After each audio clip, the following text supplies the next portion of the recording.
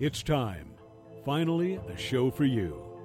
A once-a-week extravaganza, giving you the weekend's movies, the week's cons and entertainment events, what is worth watching on television for the week, the weekly comic book, novel, game, and collectible releases, as well as entertainment news and information. Everything you want, everything you need in pop culture. It's Pop Culture Kaboom with your host, Jimmy Jones.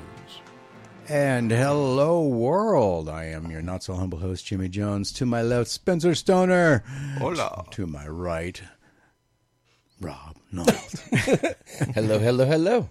He is behind the big board and also here to take your calls. And I am behind my laptop, manning it to take your messages on Facebook. But other than that, we're here tonight to give you everything you want, everything you need in pop culture entertainment. Whether you consider Sunday the end of your week or the beginning of it, go into Monday, the best informed person you know, as we provide you with the latest news, information, and releases from television, comic books, movies, novels, cons and events, toys and collectibles, and games. The Pop Culture Kaboom radio show is also your place on the radio dial for you to talk about your favorite fandoms. This week, Tony Sanfilippo of Filippo's Horrible Reviews will be joining us to go over the movies set to be released this coming week. And our special guests, we have Nancy Ann Ritter and Christohper Inlow, two stars of the upcoming horror comedy, The Only Ones. We'll be talking with these two great horror film veterans about working together on The Only Ones, their upcoming individual projects that they can discuss without violating any of those pesky NDAs. The bane of our existence. Yes, they are. And when we might see them in a film together again, and about Nancy Ann Ritter and Christohper Inlow's upcoming appearances. All of this and your comments and thoughts on the 7 pillars of pop culture entertainment, your favorite fandoms, and everything discussed on the show. To add your voice, all you have to do is call 775-515-4141 anytime during the Pop Culture Kaboom radio show. And that number is good from anywhere. And I mean anywhere in the world, as long as you have an actual phone.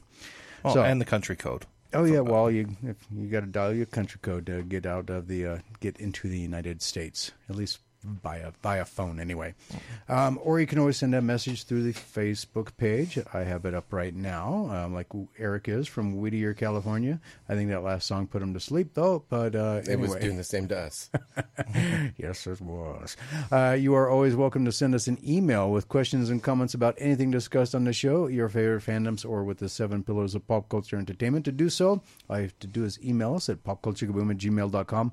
Please put in the subject line question, comment, concern, or my fandom. In the body of the email, please add your name, first name only. I will not read email addresses over the phone, over the air, so your name, the city, state, or country that you live in, then fire away with what's on your mind. I respond to each and every email, or if they are for Spencer or Rob, I will forward the email to them to respond back to you. Bear in mind, it will be read on the air unless you specify for it not to be, or you can't follow those simple instructions. First up, from New Jersey, Donald from Whiting, New Jersey. The new season of Rick and Morty debuts on Sunday, October 15th, yet you haven't talked... Oops, there we go. Yet ding, you ding, haven't. ding. I know, gling, gling, gling everywhere. But yet you haven't talked much about it. I think you mentioned it when we talk about the shows. You go, hey, it's going to be on at this time. I mean, yeah. Well, it hasn't come up yet because it hasn't debuted. So no, but when the season was announced, we talked about it when it was announced. But there's not really much to talk about until it actually starts broadcasting. Yeah, I mean, they're not paying me to sit here and promote them every week. I was going to say, I don't know if none of us really declared that we're like it's a fandom of ours. Yeah, no, I watch it. I watch it, but I don't think that we've... Rick and Morty doesn't have us in their list of sponsors to make sure we talk about them every week. Exactly. If they want to pay us, I'll talk about them every week.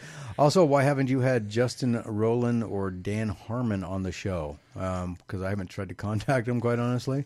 But other than that, it would be interesting to hear what each of them had to say about the whole blow-up that ended their creative relationship.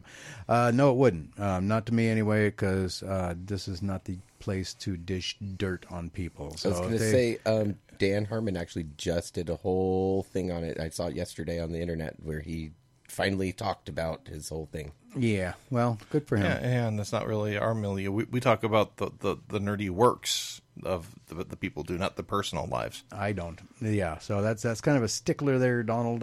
We don't talk about personal lives, and especially in situations like that, because it's just. I'm sure some tabloid or someplace would like to go ahead and run that, but not here. Judd, J-U-D-D, Judd from Long Beach, California, IA. I have to vent. Why won't those strikes blanking end? Apparently he has Tourette's, because this email is littered with F-bombs. Entertainment is my escape, and it seems that no matter what, someone is throwing a blanking monkey wrench in it. I need my escapism. Okay. I'm with you. I wish they'd just grow a pair and get back to work. They all make too much blanking money anyway. If they stopped with the blanking ridiculous amounts they spend on movies and shows and demand less money, I wouldn't have to pay so much to enjoy my life. It does actually kind of have a point. Right. Well, in that case, Judd, here's what I would recommend, and this is a serious recommendation. Don't go to Hollywood for your entertainment stuff. Find local authors and comic artists and local movie makers and try to watch their stuff. Yeah, because we just got back from a big horror film festival yesterday. Yeah, and I know I'm personally I'm an author that has books online for sale. Are you personally an author? I am personally an author, and I know I would love to have people read my stuff. And I know I'm not on any bestseller list, so I know I can be introduced to a lot of different people. There you go. And also a lot of other local creators could really benefit from your attention too. And he continues, for blank's sake. Thanks for listening. Well, he did say he wanted to rant, so well, yeah, and he got it out, and then he closes with, "Love the show. You guys are blanking funny." Oh, good. Thank you. Good. All right. Now I have a goal. I'm gonna shoot for that HBO comedy special. All right, Brian from Carson City, Nevada. Hey, how come you don't give away movie tickets anymore? Because they cost money, Brian, and that's why.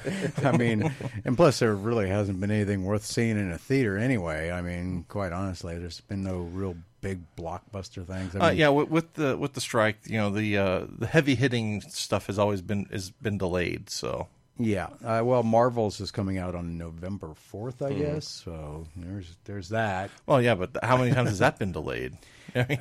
Not enough. I mean, anyway, so those are the emails. By the way, thank you all for the birthday wishes and everything. Especially thank you to Crystal for the gift basket, I guess is the best way to phrase it.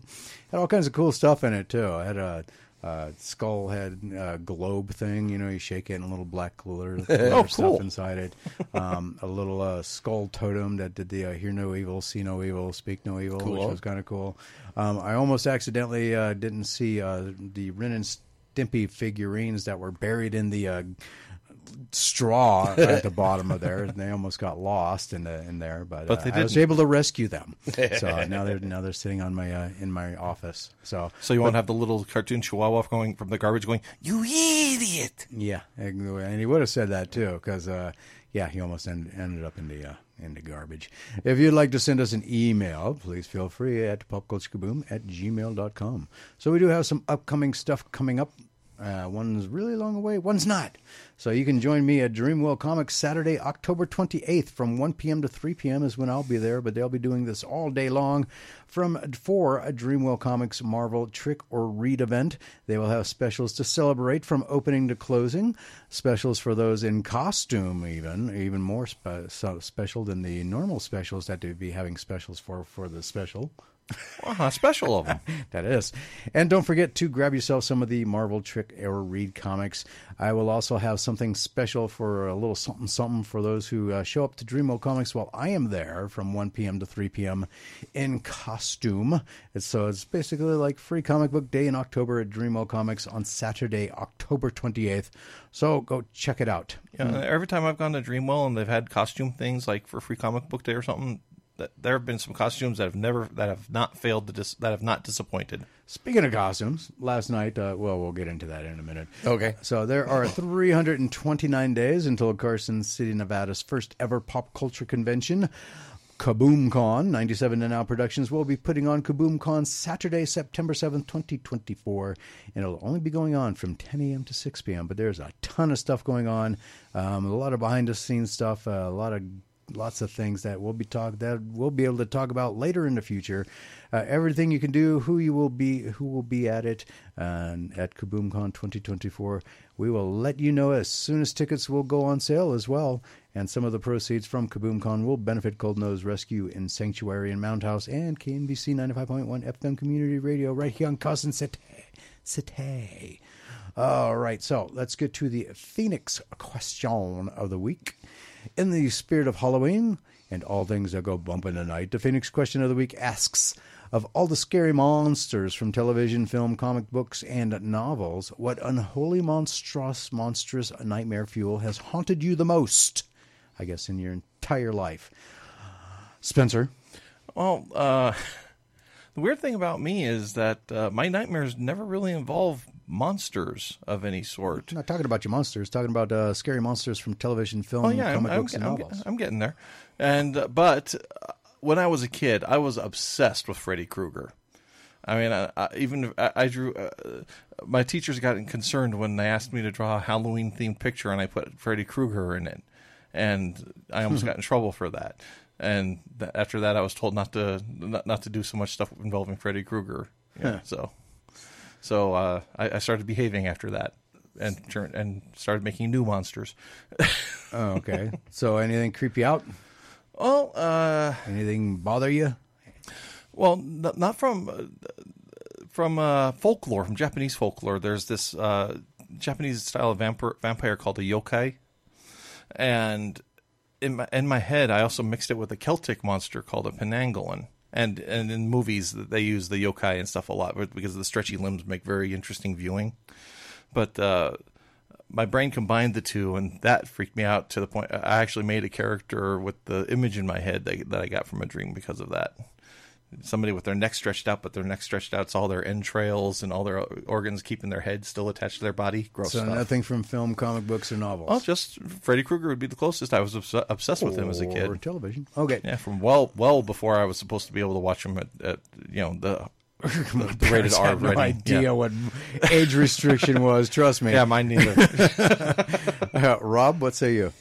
Well, let's see. There's nothing really that, like, I don't know, scary movies don't scare me anymore. There's nothing really that takes it on. But, like, from my childhood that has changed my life entirely was the movie Poltergeist. Basically, there's a lot of similarity to that movie and our growing up. We were on a. Do I want to ask? Let's see. They were built on an Indian graveyard. We were on an old orchard. So there's that, tomato. Right. So I had a giant ass tree. Excuse my language, but I had a giant tree in the front of my yard that was very ominous-y. My name was Robbie at the time. After that movie, I never went by Robbie again. I kid you not. No, I kid you not. I was afraid because if I was still Robbie, that tree in front of my yard was going to eat me because it was in front of my window. Wow. Oh, yeah. Yeah. So Poltergeist got you, huh? Oh, yeah. Turned that real life tree into something. Okay. Wait, I did think of one thing. Sorry. I'll just be really quick. Child's Play. I saw that as a kid, and I was at the age where I had a My Buddy doll. Really? Yeah. And the My Buddy dolls looked eerily like Chucky. So mine, that was named Brian, spent about a month face down in the back of my closet because I didn't want him to. Wow. Surprised there wasn't a little bondage involved there too. Tie his hands behind his back, and do a little hog tying. All right. And what about you? I don't know. My parents my dad especially started us off real early with the horror movies. I mean, I remember watching like Humanoids from the Deep when I was like 7, 8. Mm-hmm. All of those movies. I had a little brother too, so that was kind of. It's hard to be scared of something when you're trying to keep your little brother from being scared. So, like, we saw Amityville Horror when it first came out on video. And when did that come out? Like 78, something like that? Yeah, I'd say 70s. Yeah, it would have been like 77 because that would have been just before Margot Robbie was, or not Margot Robbie. What? Not Margot Robbie. Margot Kidder was Lois Lane in Superman, which came out in 1978. Okay, and you know, I grew up on Halloween, and my little brother really got freaked out by Amityville Horror with that pig thing that was in there. So my older brother and I, it was kind of our job to make sure he wasn't scared anymore. So we're kind of like started cracking jokes about it and everything, and making fun of it. And so I guess that pretty much describes how I ended up how I am today. So yeah, making fun of everything. Yeah. So, but I do got a really cool story. This was a really weird experience because my grandparents lived up in Washington State, right? And they lived in a small town called Bremerton, Washington. No, they didn't live in Bremerton. I'm sorry. They lived in Hoquiam. I can't remember. Anyway, so this little small town, the only thing up there was like a wood mill or something like that.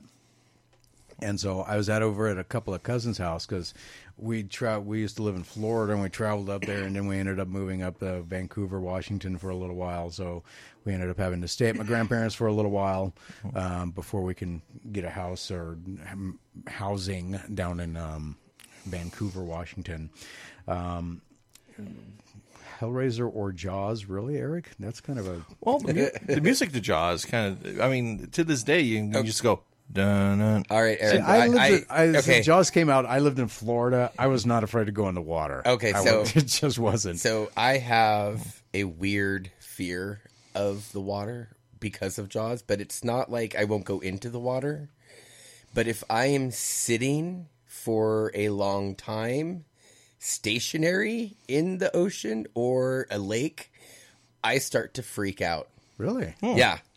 And I think like, oh my God, something's going to come and eat me. Not necessarily like Jaws, and it's weird because like I can have no problem if I'm swimming, and even if I'm just there like waiting, but after about 5 minutes of just being in the same spot, I don't know, my mind just goes bonkers. Your fight or flight kind of starts going, is it time to go? Yep. Interesting. So, I was over at a cousin's house watching Nightmare on Elm Street. So they have these really creepy alleyways in Hoquiam, Washington, and I had to walk through this alley to get to my grandparents' house. So after watching Freddy Krueger, I don't know, I was walking down this aisle, I was thinking about the arms stretched out, down the scrapes it, right? alleyway, yeah. And so I'm thinking about that's going through my head when I'm walking, and then I get to my grandparents' house, and I'm in the kitchen, and I wanted to get some water to drink. And they had their house was weird. It had a built-on garage that had an actual door that went to it. And so then they had like, I guess it would be like a mud room or a canning room or whatever they called it. And then a door that goes into the kitchen. And the door that goes into the kitchen had glass on it, so you can actually see out it. Okay. And I'm like... Into the mudroom? Yes. That's kind of weird, but okay. It is. And it was dark in there, and I'm like, well, that's kind of creepy. So I went over to make sure the door was shut, and then I went back and started pouring the water. All of a sudden, there was this, like, push up against the door, and that kind of freaked me out. Because there was no reason, no explanation as to why that would have happened. I'm like, there ain't nobody out there. What the beep is going on? So I had to go and look. So, but yeah, that was a weird Freddy Krueger Nightmare on Elm Street story. But nothing really scares me in movies. Nothing has like haunted me. I come up with my own stuff in my own head enough I don't have to worry about it, I guess. Yeah. Anything that's on TV or in movies, my mom, from my mom and dad, from a very young age, just basically said everything that's on television is pretends unless I tell you otherwise. Even the news, everything was pretends. And when when everything's pretends, you can't be scared of anything pretend. So here's another good example. Okay. We have a caller. Right okay, we have a minute before we go to break. All right, I'll let him know that. All right, go ahead and patch him through. Hello, caller. You're on the air. Yeah, it's Robert from Dreamwell. Hey, Robert from Dreamwell. How are you? So what scares you, Robert? The Zuni fetish doll from Trilogy of Terror. Really? Wow, why are you guys laughing at him? That's kind of mean. We're not laughing because it's it's just an iconic little figure. Like, it is. That little guy was terrible. And you can't stop him. Wow, it sounds like you're really traumatized by it, too. I was traumatized. Of course, I didn't play with dolls like Spencer did. Wow. Hey, in my defense, I was in the single digits and just saw Child's Play for the first time. Right. Wow. Hey, that thing should have been comforting, but, it was the exact opposite after that movie, man. I'm sure it was. It changed me, man. Wow, okay. A little PTSD there with that one. All right, sir, we got to go on break. Anything else you want to add, or? No, hey, thanks for the mention. Appreciate it. Oh, no problem. And I'll see you on the 28th, if not sooner, because You I got to bet. pick up It's some gonna be comic fun. books. Yeah, another flat by now. All right, everybody, it is time for us to take a break, and we'll be right back after this. Action figures, not dolls. Come on. We'll be right back after this, so don't go anywhere. More Pop Culture Kaboom radio show coming up.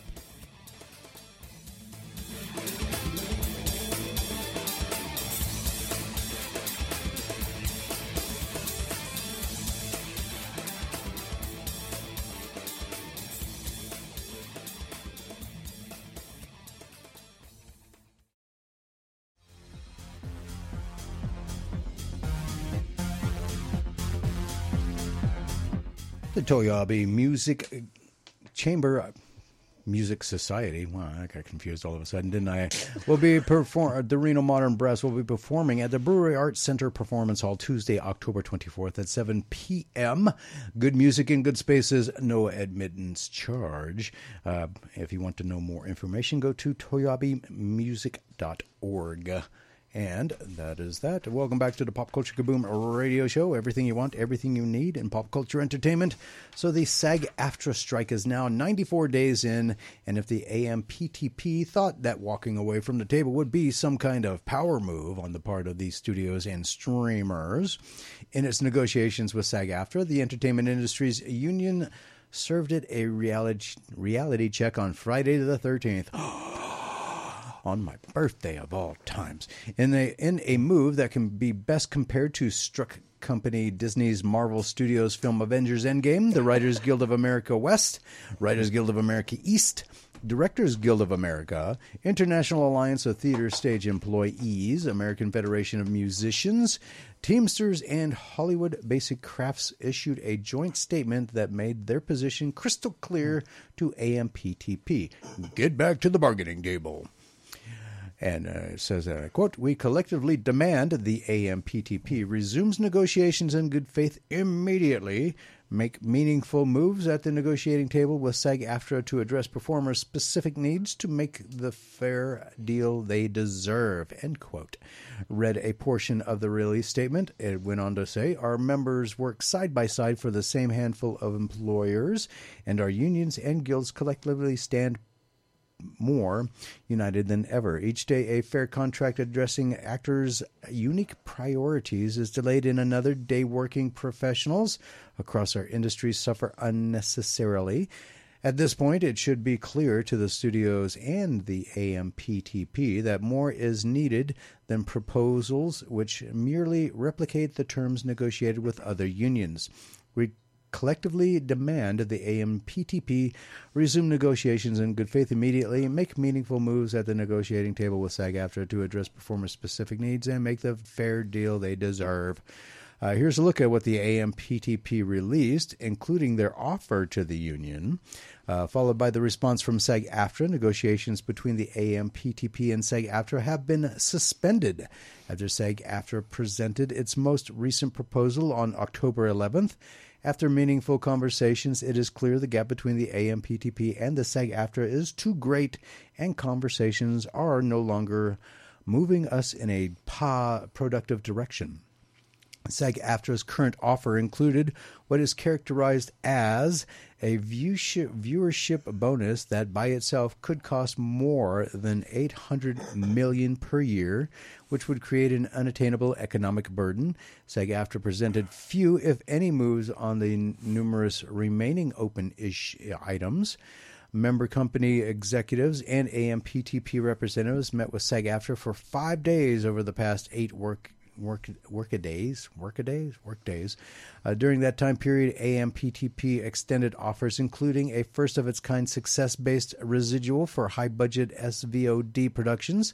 the highest percentage increase in minimums in 35 years, which would generate an additional $717 million in wages and $177 million in contributions to the pension and health plans during the contract term. A 58% increase in salaries for major role, guest star, performers' wages on high-budget SVOD programs, a 76% increase in high-budget SVOD foreign residuals for the 4 largest streaming services, substantial increases in pension and health contribution caps ranging from 22 to 33%, which will make it easier for performers to qualify for additional periods of health coverage and earn years of service towards a pension, meeting nearly all of the union's demands on casting, including guardrails around self-tapes, options for virtual and in-person auditions, and accommodations to performers with disabilities, compensation adjustments of 25% for singers who dance and dancers who sing on camera in the same session, whether in rehearsal or photography, representing a 30% increase over current wages. Wage increases for stunt coordinators of 10%. Really, the stunt guys only get 10% in the first year, and outsized increases in years 2 and 3, and giving television stunt coordinators fixed residuals for the first time ever. Substantial improvements in relocation allowance, a 200% increase in if the performer is on the overnight location for 6 months. A relocation allowance would not be payable for every season in which the performer is on an overnight location versus a current limit of 2 or 4 seasons. Substantial increases in Schedule F money breaks of between 11% and 41%. The 41% increase applies to 1-hour television programs, which covers the largest number of productions done under the agreement. A 25% increase in span money breaks, I have no idea what that means, covering performance capture work under the agreement, which the union has sought for 20 years. On AI protections, advance consent from the performer and background actor to create and use digital replicas. No digital replica of the performer can be used without the performer's written consent and description of the intended use in the film. Prohibition of later use of that replica unless performer specifically consents to that new use and is paid for it. A digital alteration that would change the nature of an actor's performance in a role is not permitted without informing the performer of the intended alteration and securing the performer's consent. On common issues such as general wage increases, high-budget SVOD residuals, and viewership bonuses, the AMPTP offered the same terms that were ratified by the DGA and WGA, yet SAG-AFTRA rejected these. So just so you know what's going on. What's the matter with my eyes? Oh, whoops. Not reading that out loud. See, some of it does make sense, Eric. So what do you guys think? Is SAG-AFTRA kind of being a little finicky, to say the least? I don't know, because I'm not sure what their additional terms were. We heard what... Yeah, I mean... the we AMTV, heard what the AMT... Right, which, at first it sounded like they were being unreasonable with the AI, but then they weren't. They actually are considering future uses. Any changes that might be and then occurring. Even paying for those future usage. You know what I mean? So, that it seems like they were kind of addressing what, to me, seemed like the AI question anyways. Yeah, well, the only thing I can think of is maybe there's a loophole in there that SAG is worried about, or... Well, then you think SAG would say something about it, you know. Yeah. They Of course there's some amount of money in that number salad there that they aren't happy with somewhere. Mm-hmm. But of course, without SAG-AFTRA releasing what they want, what they want in relation to what the AMP blah blah blah put out, we don't know if they're being unreasonable or not. Okay, Eric says he has a question for me, so I'm waiting for him to finish writing it. Oh, we'll wait for you, Eric. Dead air is bad air. But go ahead, Eric. Okay. But yeah, this go ahead, Rob. To me, like I said, the AI to me seemed like that was their biggest hiccup But it seems like, I don't know, one of the things that did strike me was the 41% increase for the hour-long shows, which is the biggest chunk. So to me, maybe SAG-AFTRA's worried that they're going to like, okay, no more hour-long like shows. Yeah, start just doing like half-hour-long ones. That's not their problem, though. I mean, but if that's where we're going to see the biggest increase, you know what I mean? Like that's, I don't know. That, like I said, we don't know what their terms are, but yeah, we that don't was know just what one of the things that struck out as weird to me. Yeah, we don't know what SAG-AFTRA wants in relation to what they've offered, what the other people offered. That's so. true. Yeah, and they haven't Come released on, that. Fran. So. Fran, what happened if CGI character replacing actors? Wow, I got to go back through there. That would basically, probably be AI, I think. no digital replica of the performer can be used without the performer's written consent and description of the intended use in the film. So they have to be straightforward with what they're doing with the digital replicas and what they're using them for. Yeah, and there's another gray area there. What if they basically build an artificial person from the ground up? You know, theoretically, you could. You know, in video games, you have people who are almost photorealistic as it is now, but you know, then you get an AI with a decent voice. You know, but the thing is, the AI does have to be sourced from a person, at least at this point. Yeah, and so does the voice. Yeah. What happens if it gets to the point where they don't? I think that might be one of the sticking points too. Well, because it's not listed on here, so So I'm not going to play pro bono attorney and kind of guess. But but you know, but having a character like that would be helpful on a lot of shows, like back in the day, like Star Trek: Next Generation. If you had a CGI character like that for Data, for example, who was supposed to not be able to age, Brent Spiner could have been out of a job pretty early on. Unless he was voicing it. Unless he was voicing it. There'd be no more child actors. And there would be no more child actors. Because that's one of the big things like that you know, directors have is like, it worry is like, okay, we have to hire this child actor, but if he's on a series that he's supposed to stay the same age, yeah, I can't. You know, when they like hit a certain age, they do change. Well, see, that's kind of the problem with any superhero movie, though. At this point, I mean, people age. You know, the character like Captain America has been around for 50 plus years. Batman's been around for 90 plus years. The de-aging stuff that they're doing now. I mean, oh my gosh, if you saw Indiana Jones, like Harrison Ford looks like just like he did. Okay. Yeah, and then and James Cameron ran into that problem doing Terminator 2 with the kid who played John Connor. He grew 6 inches during production. So, and since they weren't filming chronologically, they had to make like duck or make him stand in a hole or stuff like that to make it so he looked like the same height. Was he drinking milk the whole time? Talk about a growth spurt. 6 inches. He was he was 14 when he was started it. So my sister had a 6-inch voice didn't change. Yeah, my sister had a 6-inch growth spurt funny. just in one summer. So yeah, it's not unheard of for kids around that age to just go. Boing. All right, so this past weekend, actually yesterday, we went to we were invited to the Carson Creepy Short Horror Film Competition Award Ceremony and Screening. Yeah, I know. I was having a problem with that all night last night. Wait till you guys see those YouTube videos. Oh, man. I don't think you said it once correctly. I don't know if there is a correct way to say it, but I tried. That's all that matters. That's what happens when you don't have like cue cards and stuff like that. But first off, I want to say thank you to Silver State Storytellers for having us there. The Brewery Arts Center as well for being accommodating and allowing us to videotape. Got all kinds of good stuff. And I want to say thank you, Spencer, and thank you, Rob, for helping out and doing what you did last night. It really did help with getting everything together in a smooth as possible way. And even though you had a headache, Rob, I do appreciate, especially since you had a headache. Yeah. There was 19 films out of the 31 that were submitted that actually made it, and we got to watch. Congratulations. Oh, and they also had a costume contest. They did. So they did. Awesome costume contest. I did get pictures of all of the went participants. all out, man. Yeah, they did. So congratulations to runner-up number 3, which was Barbie and Ken.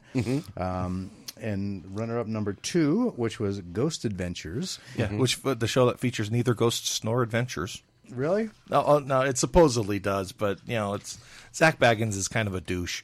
So wow, which is why they went with it, because he may be a douche, but he's an entertaining douche. Okay. That was, Yeah, that so, word yeah, was so said that's- 3 times. I'm not sure we're going to get in trouble for you. Right?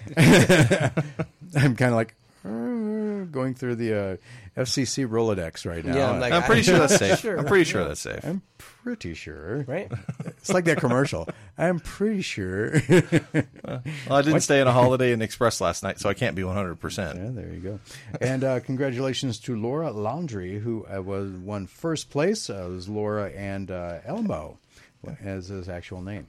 Yeah, her partner in crime, yeah. Yep. And so congratulations to all of the, we did interview about, 95%? Got all of them, but like 1 or 2, I think. Yeah, there's only yeah, like like 3 of those 19 movies I did not 3, okay. interview someone from it. So those emails will be up soon. So yes, enjoy everybody. Boy, Eric's going crazy here.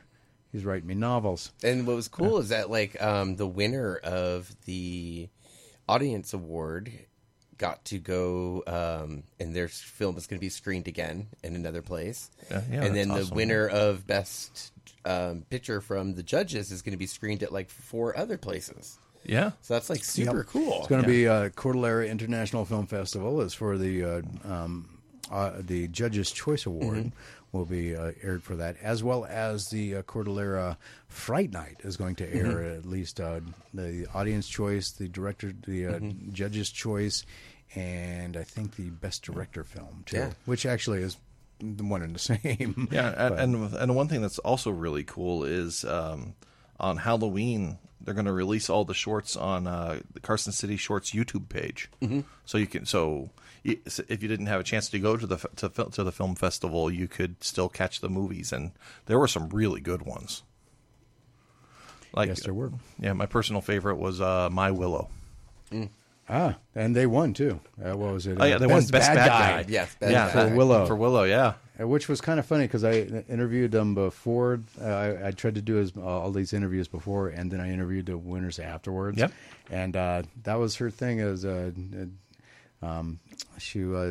favorite thing was the villain or something like that. Yeah. So and then she wins best villain. So scary stuff, kid. But, Yeah, she did a good job. But congratulations to everybody. Eric grew 13 inches. Wow. In Ouch. 13 months. Man, your knees must have been shrink wrap by then. Jeez. Wow. Okay.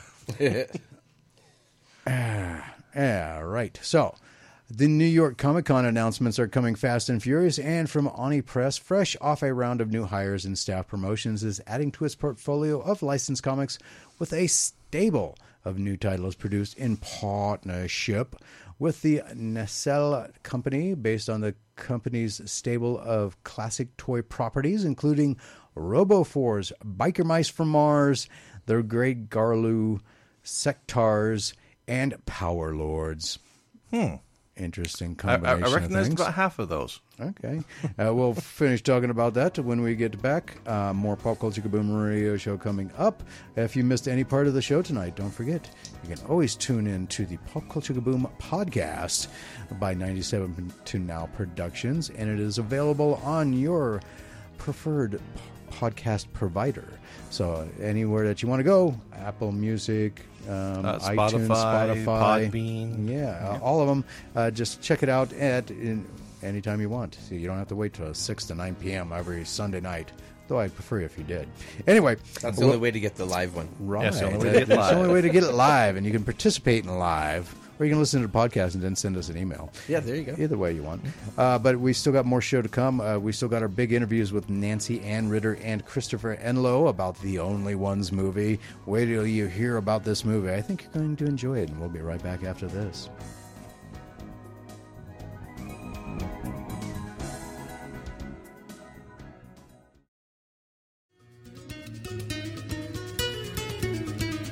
Welcome back to the Pop Culture Kaboom Radio Show. Everything you want, everything you need in pop culture entertainment. Thank you for the picture, Eric. Okay. He says, I'll send you my high school picture. It's the entire class. Unless he's the one in front with the skirt. I don't know. Let's pick him out. Anyway, It's so a Where's Waldo, but we don't know it what, is. what It really Waldo is. looks like. Well, I don't know if I can match him up from the profile picture from Facebook or not. So anyway, I was talking about the New York Comic Con announcements and Oni Press teaming up with to do some basically licensed comic books for RoboForce, Biker Mice from Mars, and the like. Most recently, it has brought those initiatives together for a new slate of animated series incorporating all of the properties into the Nacelleverse. Slated to begin in 2024 with a RoboForce animated series and be followed in short order by a Ryan Reynolds-produced Biker Mice from Mars animated series. Now, Oni Press is joining the collaboration, too, with new limited series for each of the Nacelleverse's most notable properties. Hello, caller. You're on the air. Good evening, gentlemen. It's Jim from Carson City. Hey, Jim from Carson City. Jim. Been a long time. Yes. Yeah, well, I've had to work on Sunday evenings for last month or two. Oh, wow. Ouch. So the reason I'm calling you guys is I last time I called I was discussing M. Night Shyamalan Ding Dong's movie there, A Knock at the Cabin. Oh yeah. Yes. Yes, which I enjoyed, and that's one of those. I think the more I think about it, the more I liked it. Oh, okay. That's good. So I tried the movie Old. Oh my God, that was awful. Yes, it was. That was. Oh wow. Yeah, there's very little middle ground with M. Night Shyamalan. I mean, either it's movies pretty are good, awful. either it's pretty good, or it is terrible. I mean, and he has a worse track record with that than Wes Craven did. I mean, Wes Craven, he'd do like a really good movie like Scream, then he'd do People Under the Stairs, then he would do like Nightmare on Elm Street, and then he'd do another crap he was movie. very He was all over the roller coaster place. up and down. Yeah. So, M. Night Shyamalan's pretty much at the bottom level, and then occasionally there's like one that jumps up. Yeah. so he's like a heart monitor, Yeah. flat, His- and then boop, oh, flat. I'm sorry, his movies are terrible. Oh yeah, especially like the last Airbender movie. Ooh. Okay, so you saw Old. You were not impressed by it, I take it. Yeah, I liked the reveal at the end. I liked when you found out what was actually going on. But every other aspect of the movie, the characters, the actors, I had zero interest in any of them and what happened to the characters. It was just bad. I just thought it was funny when that one girl got pregnant, and then she was like giving birth within like 10 seconds. Like, Yeah, Well, Yeah, it's just. but Well, then, I noticed that the aging, was totally plot motivated. I mean, things only happened if the plot required it to happen. Like, the guy getting stabbed and right. or with that whatever and getting that rusty infection or whatever in his bloodstream, and then it didn't trigger until after she said that. Right. So I was like, all right, plot motivated. Yeah. Night Shyamalan. Yeah, sometimes Shyamalan thinks he's a little too clever, and I think he's a little too reliant on what a twist in a lot of most of his movies. Well, it was kind of amusing when that lady was breaking all of her bones and they were healing in the funny positions. Yeah. I have to admit, I did kind of giggle at that one. And that was like rapid healing too. I mean, Yes, yeah. see how fast that whatever healed? position she ended up. So that was kind of goofy, if you ask me. All right. So if you were to give it the Pop Culture Kaboom movie rating system scoring, what would you give Old? Oh, Touch Brown. Yeah. Oh wow! That was kind of my thoughts on it when it came out too. Was Touch Yeah, Brown. that was bad. So I was pretty disappointed. I had high hopes after Knock at the Cabin. Did you end up seeing that? no, not yet. I will He though. still hasn't seen it. Yeah, that was a Touch Brown for me when I saw the trailer. So I can wait. I'm not clamoring anywhere. The only movie free I'm on looking Peacock. forward to, huh? It's free on Peacock. Well, there we are. I might watch it there. The only movie I'm looking forward to seeing and that I'm excited to see coming up is Godzilla -1. That is the only one that I'm looking forward to seeing coming out. Yeah. Have you seen the trailers for that one yet? I have not. I'm going to look it up after this, though. Yeah, you got it. definitely It's check called it out. Godzilla -1. And they've only had like I don't think they've had a full trailer yet. I think it was just just teasers, a I teaser think, trailer. So, but check it out. When you watch it, imagine the original Godzilla, and basically this is like a reboot / reimagining of that. And Okay. Yeah, because it's set Yeah. right after World War II. Yep. comics, and so Nice. it's really I saw this and I'm like, oh, this is going to be so much fun. So my brother already knows because his birthday is December 20. In December. He is going to. I'm going to take him to it for his birthday, so he can watch it. So on the big screen. Only the problem is it's only limited.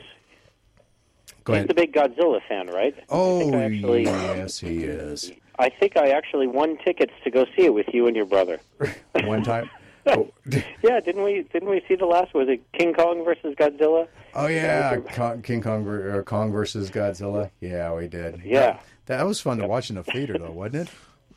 I enjoyed that. Well, yeah, I all of thought those that was are pretty really good. Yeah, except for all the plucky human parts. I mean, Well, geez. no, the first one Yeah. that was a problem there. The first And one. they had to throw a kid in there. The best way to ruin a movie is to make it revolve around a kid. I remember watching Remember one. the I little can't girl? remember. I can't remember if it was Gamera or if it was Godzilla. But when we were kids, man, we had a fun time with this one. It was a kaiju movie, and the kid's name was Icho. that was not a good translation there at all. So I mean, somebody beat me to the punch on that one. But anyway, Well, yeah. all right. Anyway, good to finally catch up with you guys. Yeah, so good hearing yes. from you, sir. Although you didn't say happy All right. birthday to me, that's kind of disappointing. Oh, sorry, man. Wow. What, is it today? No, it was Friday, man. Oh, is it? Sheesh. Yeah, Exactly. yeah, guilt trips are retroactive, man. He got you for 2 days now. If he's lucky. All right. Have a good night, gentlemen. Good night. All right, too, take it thanks. easy.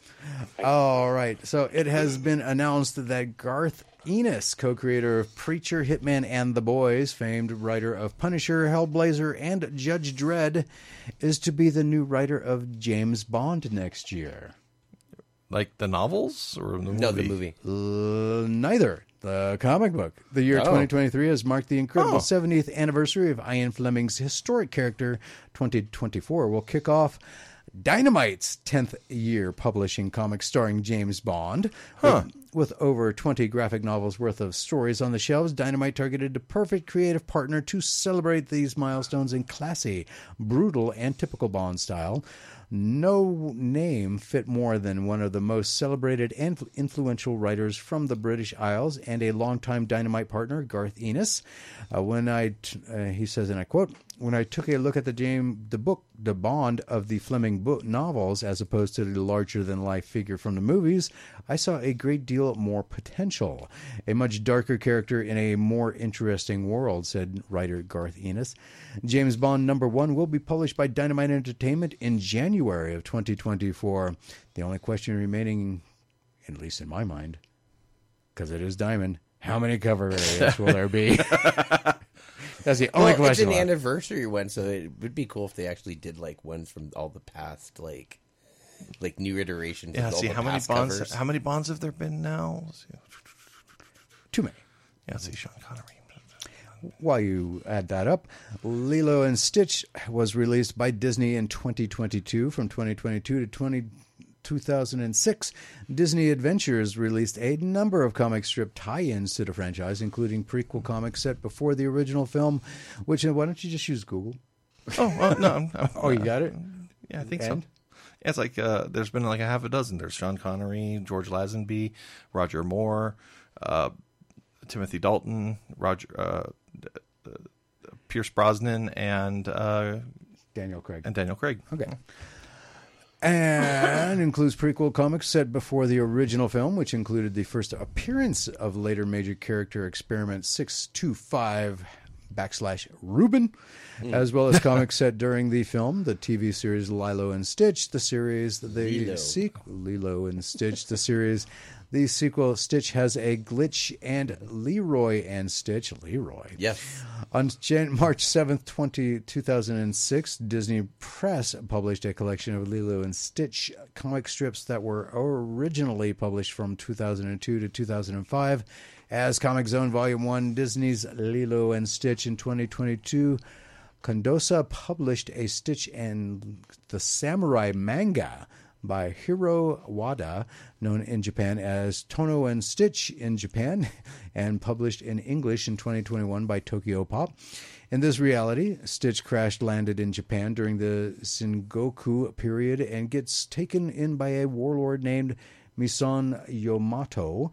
And now it is time for a traditional American publisher to have a go at in 2024 with everybody's favorite, Dynamite Entertainment.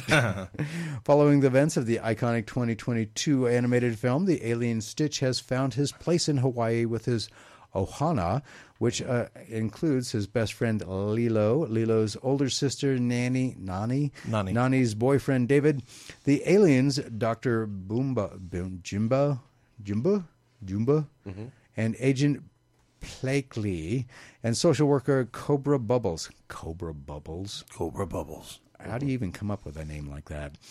Well, Bubbles, doesn't that just sound intimidating? Not with, okay. Cobra With the Bubbles. support of his extended found family, Lilo and Stitch are learning to somewhat moderate their sometimes destructive impulses. Somewhat destructive. This is a horror movie? Did I miss something here? Somewhat destructive impulses. Okay. Did you not know Stitch? No. Okay, that's why. That's why. don't. Yeah, Stitch is a nigh indestructible little blue furry varmint that can go around. He unintentionally causes chaos. Okay. Yes. Yeah, just because he's indestructible, he doesn't realize what kind And of that damage. he can do. chaos causes a lot of destruction. He's an alien. I mean, it would. Okay. I'm not yeah, going to but get see, into it. okay, well, see, they play him off as a dog, so Yeah, because dogs can pilot spaceships. nobody else around him is seeing him pilot the spaceship. See, you have to watch it. No, I don't. Well, it actually is pretty good. But With this I blah, can blah, blah, understand. semi-impulses, with a new sense of responsibility, they all get to enjoy the beautiful sights, sounds, and tastes of Hawaii and the waves. This tasty waves, bud. That is until a new threat comes hunting for someone's favorite fuzzy blue boy.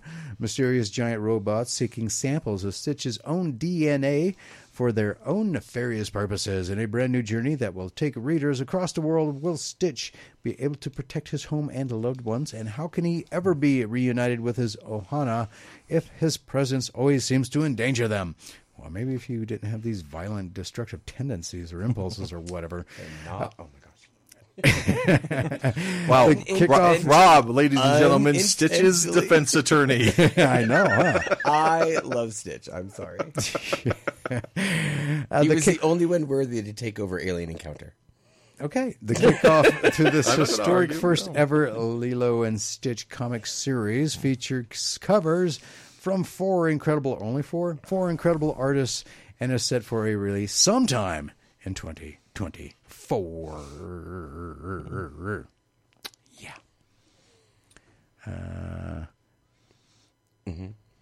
Yeah. Yes, Stitch. Yeah.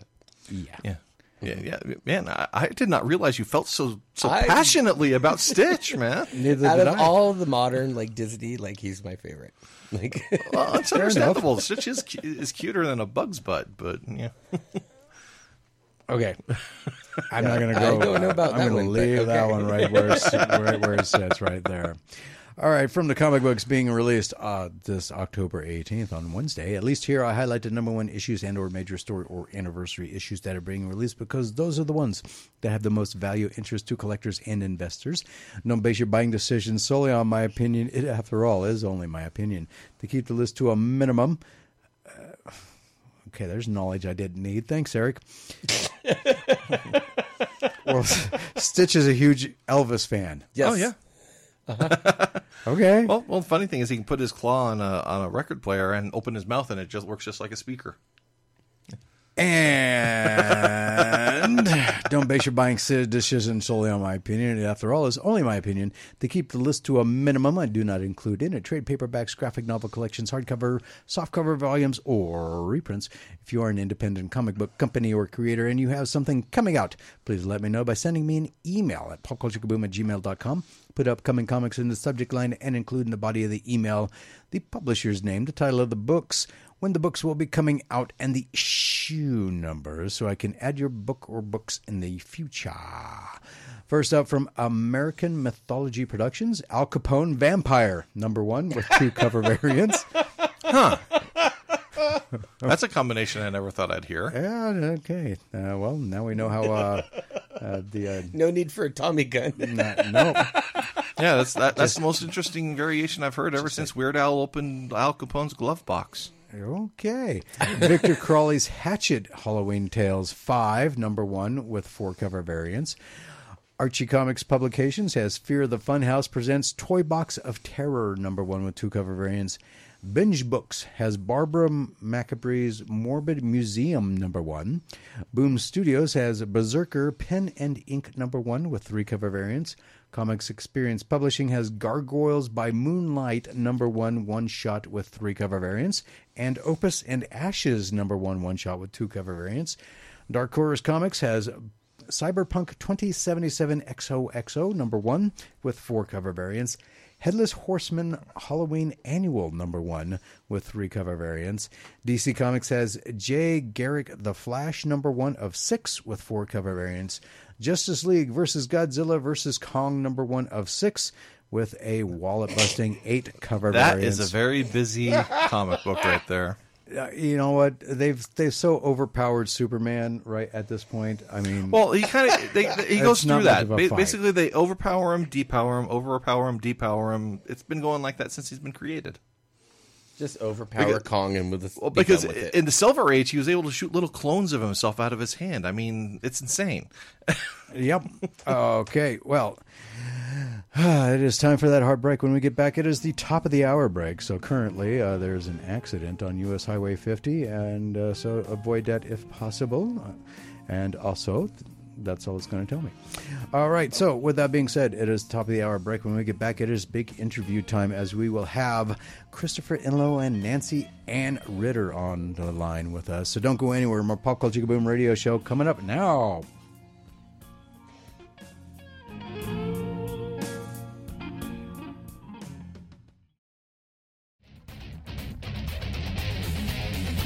Welcome back to the Pop Culture Kaboom radio show. Everything you want, everything you need in pop culture entertainment.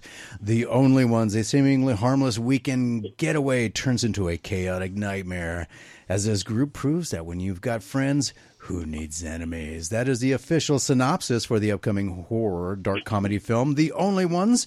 And we're talking live via phone with 2 of the stars of The Only Ones, the star of Scream, A Night of the Undead, and The Only Ones as writer, Nancy Ann Ritter, and the star of Ithaca, Voorhees, Supernatural Assassins, and The Only Ones, playing Nancy Ann Ritter's husband, James. Please welcome back to the Pop Culture Kaboom radio show, Christohper Inlow. And how are you 2 doing this evening? You guys there? Go ahead. Okay. I was trying to be polite. So we weren't talking on top of each other. Ah, okay, gotcha. Well, first off, Christohper. I'm doing fine. How is everybody out there? How is everybody in the radio world? How's everybody listening in? I'm sure they're fine if they could answer, but you're tying up the phone line, so they won't be able to call in. I'll see if they respond on Facebook. But I wanted to say happy belated birthday, sir. Oh, thank you. Yeah. I keep forgetting that it was my birthday the other day. More importantly, it was Edgar Allan Poe's death day. Oh, okay. I don't generally celebrate somebody's death, so but that's good to know. It was an interesting story because it was under really weird circumstances. I'm sorry, what? Oh, I was just saying, Christohper, more importantly, it was your birthday. Yeah. Then we'll place Edgar Allan Poe secondary to your birthday. I don't know. Everybody always wonders, you look up on your birthday to see what else has happened on your birthday. And Edgar Allan Poe dying on my birthday, that's pretty cool. Well, that is kind of cool in a way, I guess. Most other people look up, like other celebrity birthdays, like Robert De Niro was born on my birthday, and Lois Lane's birthday is on my birthday. I've never looked up anybody else's death day. I'm with him on that because my brother was born on Elvis's death day. Oh, interesting. Okay. So, I think Elvis is like my fifth cousin. Oh, nice. Wow, that's impressive. So, guys, you both are in the upcoming film, The Only Ones. Was this your guys' first time working together? Yes. All of a sudden, Christopher's gone quiet. All right. I hope we didn't lose him. I'm still here. No. Oh, okay. I just wanted to be a gentleman and give my wife the opportunity to speak. So how was that? How was it working on The Only Ones? I mean, I'm looking forward to seeing this. I know you guys have been promoting it. We did watch the teaser trailer, and I did see you guys both in the trailer, which was kind of interesting. Christopher, that you were holding a knife and Right. I love the look on his face. I know. It wasn't quite psychotic. And you had the voiceover in the trailer too, which is kind of cool. Yeah, no, I landed the voice spot in the trailer with a monologue that I deliver in the film, and if you watch the trailer, I'm holding a knife at one point, I'm holding a gun at one point, and I'm beating somebody with my hands at one point. And you're stabbed in the chest at one point too, but I didn't want to, no spoiler if you watch the teaser trailer, but that was kind of interesting too. So Nancy Ann, I got a question for you. Yes. You have an upcoming movie coming up, which is don't want to miss this. It is coming out on Friday, October 27th. The Woodman is coming out. Congratulations! So you got 2 movies coming out in the near future. Thank you. I've got I've got The Woodman, and then The Only Ones for everyone to know will come out. Well, it'll first show in Film Fest in spring 2024. And then I have a third film called The Girl 2, like the number 2, and it's a great cast like in The Only Ones and in The Woodman, and it's got Leonora Shelfo played the cheerleader with me in the bathroom scene in Scream. We're playing nurses in a mental institution, and in The Girl 2 and in The Only Ones, I play a big part, and so filmmakers are enjoying putting the Scream bathroom girls in their movies. Not to play the bathroom girl parts, but just the chemistry between the two of you when you were on screen, though, in Scream. Say again. But they're putting you guys together because of your guys' chemistry together on film in the movie Scream. Yes, and I think it's a fun thing. Like they like to be able to say in the promos that they've got the 2 bathroom girls from Scream in their film, and the chemistry and all of that. And then in The Woodman, we play lovers, and they're already going to do a sequel to The Woodman, and they are bringing the 2 lovers back, so the 2 of us back. And she is kind of... Spoiler alert, I guess you lived through that movie. Right? Are y'all lovers in bathrooms? So mean. I have to, as Jimmy said, not to use profanity, so I won't. But so she's so mean in that movie, in Scream, that no way could I be girlfriends with her. But yeah, so it was really, The Woodman was fun, and The Girl 2 with her, and The Girl 2's got a great actor named Gigi Edgley, who I've met she does a lot of comic conventions, so I've actually met her at some of the conventions before we even knew we were in The Girl 2, and she was in a TV show called Farscape, but she's in it, and then a former Playboy cover girl is the lead, and she plays the girl. Brown chicken, brown cow. I know. And then The Only Ones, I'm so excited because Christopher, as you all know, he and I got to play husband and wife, and he and I both live close to each other in Virginia, so it was really great because both Christopher and I love rehearsing, and then so to get to be able to rehearse in person together was a real luxury because you don't always get that if you live in different states. Right. So it was a really gratifying experience. Oh, cool. To work with Christopher. Nancy Ann was absolutely incredible to work with, and she's right. I don't know if you follow me.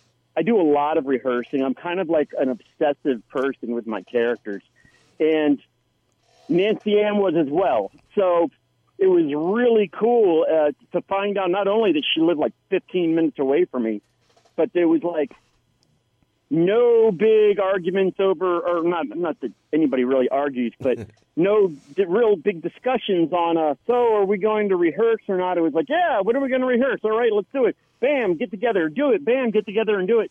And then we got up there and, we rock and rolled on it. We knew we worked off of each other really, really well. And we both have very warped sense of humors. Nice. So, Yes. it was a lot of fun. So do you think? And it was nice. I was just going to say, sorry, I totally cut you off. I was just going to say it was really nice, since we're playing husband and wife, to really have that history and relationship formed way before getting on set. So it wasn't like when we get on set, we're saying, oh, hi, I'm Nancy Ann, and nice to meet you, that richness of being married was already there. Right, the chemistry was already formed. We're married. Yeah. Y'all just don't know that. So do you guys go hop down to Vegas or anything like that? No. We're not. Oh, We're I guess real you life. could come be live in y'all's show, right? That's where you're at? No, we're actually in Carson City, Nevada. Oh, shoot, I'm sorry. Vegas, Nevada. I'm so glad you said shoot. You gave me a mini heart attack there for a second. But I was going to say, but Nancy kind of answered it, but I was going to ask you, Chris, so do you think that helped with the chemistry on set with Nancy Ann, being able to rehearse actually in person before the movie actually started rolling? I think it did. You can tell by watching the trailer that I have a very intense character. So it's nice to be able to know what level I can take it to without terrorizing the actress that I'm working with. Well, and luckily he's not to give anything away in the only. Well, yeah, I can't really give anything away about unless you say you're going to be in a sequel. That's right. it. yeah. I don't want to divulge anything about our relationship in the movie, so I'll just be silent. Okay. In case I give any too many details, but yeah. All right. Well, quick question. I'm going to start with you, Nancy Ann. So the experience with doing The Only Ones. I know this is a horror dark comedy. Is it more of a kind of a comedic vibe to it, or more of a horror, or do you feel there's a good balance between the two? Well, it's I think a good balance. As far as my character with Christopher, there was no comedic. There was no. It was pretty much very dramatic. Very, very much dramatic scenes with Christopher. So there was no comedy for me to play at all, actually. But as far as the whole film is concerned, there's and ask Christopher too. I want to make sure whether he agrees or not. But I think the tone of it and the other characters, there's a lot of fun interplay and comedic moments. Would you say so, Christopher, between the other characters? I think everybody played it straight. I think people are going to find a lot of humor when there's no slapstick in it. You know what I mean? Yes. There's just things that happen, and there's the way that people deal with it, and it's a lot like real life, where just something happens that's very serious, and you're just kind of laughing at the situation, or you handle it like really screwed up. So I think it's funny as hell, but it's played very very straight. So I didn't play it very straight. As my character's kind of just given away right there in the trailer to a point. There's a lot of little twists that everybody will see when they watch it. But Nancy Ann is like, she is the calm to my insanity. Interesting. Well, you do need an eye to the storm. Yeah. So I with everything that I'm hoping that because all I've been able to see so far is the teaser trailer. Right. So any idea when either the next trailer or when the movie itself would be released? Because it just says coming soon at the end of that teaser trailer. So I was just with Jordan Miller at a haunted. I was signing, doing my Girl in Bathroom Scream autograph at a haunted attraction in Maryland this past weekend, and Jordan Miller, the writer-director, was appearing there as well with his podcast called Camp Nightmare, and he'd given me a bunch of new postcards to pass out for the only ones at my conventions, and I asked him, and he is planning on spring 2024, and he'll first release the film into the film fest, a bunch of different film festivals, and then it just rolls out from there. Well, so if you can plant a bug in his 2024. ear, we do have coming up next year in about August, September, is the Cordillera International Film Festival. And that is, it has been rated one of the top 25 film festivals in the world, or top 100 film festivals in the world. So, and plus it gives you an opportunity to come back up to Reno and I can interview you again. Yes, I would love that. It's so funny, Jimmy. Reno seems like forever ago, and that was just in July. That was just in July, and it's so I would love to get to see you again in person. So I'll definitely mention that to Jordan, and that would be so fun to get to see each other in person again, because that was my very first time in Reno. So that was so fun. It was just so fast being the one day convention, but it was a great time and great to get to talk with you there. Yeah, I thought you were. I was surprised I made you laugh. Well, and I feel like I'm not old, but I'm having major senior moment because I can't even. I'm glad I made you laugh. I can't even remember what I said in our conversation. Oh, you said something. You said something, and I went brown chicken, brown cow, and you started laughing and you high fived me. So. Did I say something dirty? Yes, I'm sure you. I'm pretty sure you did. I'm sure you got a non-FCC regulated joke. Yes. Yeah. For him I to don't think it's respond something with we can his mention brown right. chicken, brown cow. Yeah, it can go on YouTube, Yes, but I it got can't go that. on air right here. But so Christopher, would you be able to join her as well if the Only Ones comes to the Cordillera International Film Festival and join her up here in Reno? I'm sure Nancy Ann can back me on this. It really depends on the shooting schedule of what's going on. I have a lot of stuff on my plate, and I try to do conventions. I try to do whatever I can do to get out and meet people, but I'm always on a set somewhere or gearing up to go on a set. So I would absolutely love to be out there with you guys and to hang out and like really raise some hell. Well, it is Reno, so you're More supposed. reason it's a for good them place to for it. have those film It's studios funny up you here. asked that, Jimmy, because a film I did years ago, an independent film called Charlie's Party, I think back in 2005, it got into the Cine Vegas Film Festival, which is a nice festival, but the filmmakers, it was low budget, and they were like, we want you to come to the premiere. And I said, well, can you fly me there? I mean, I was living in New York City, a working actor, not with really a savings account, living basically,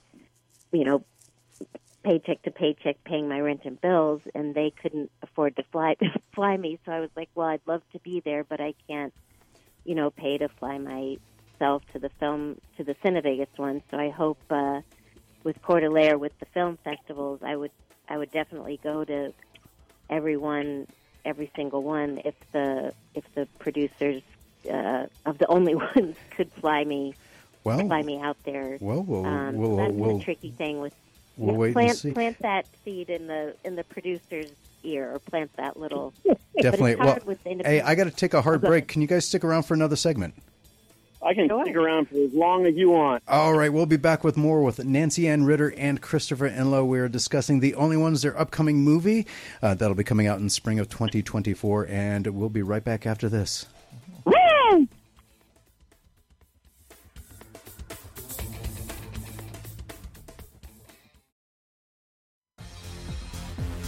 And welcome back to the Pop Culture Kaboom Radio Show.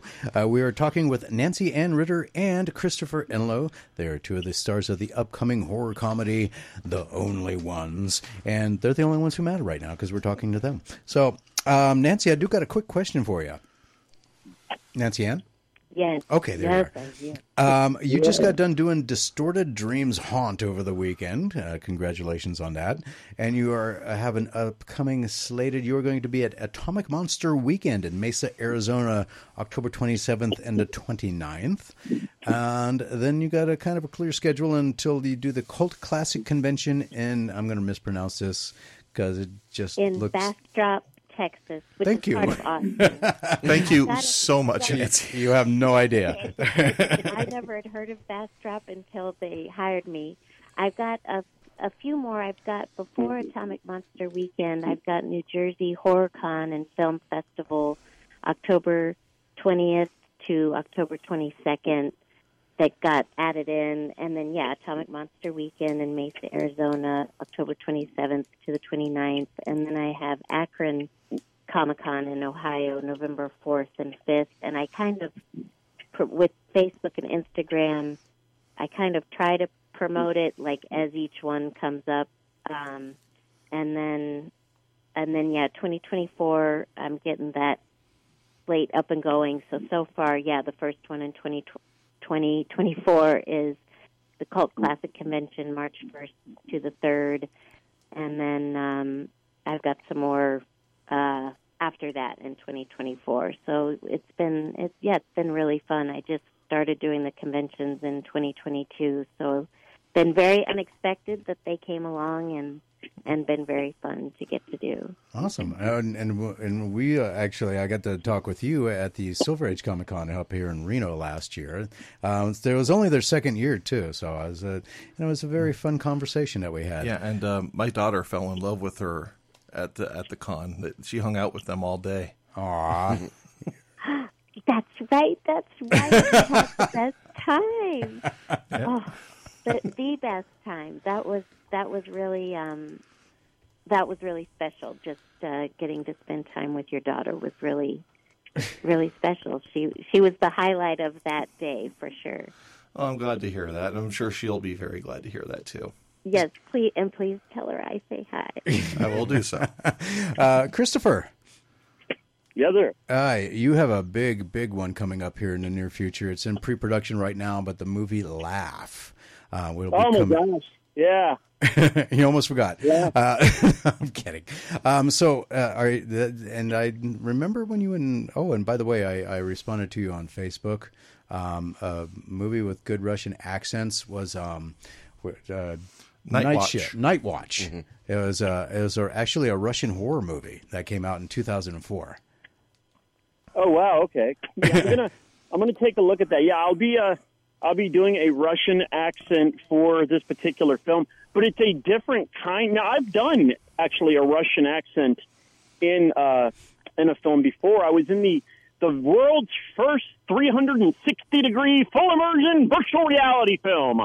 It was the first movie ever made that you watch with the Oculus Rift glasses, and I had a supporting role in that. And it was so top secret.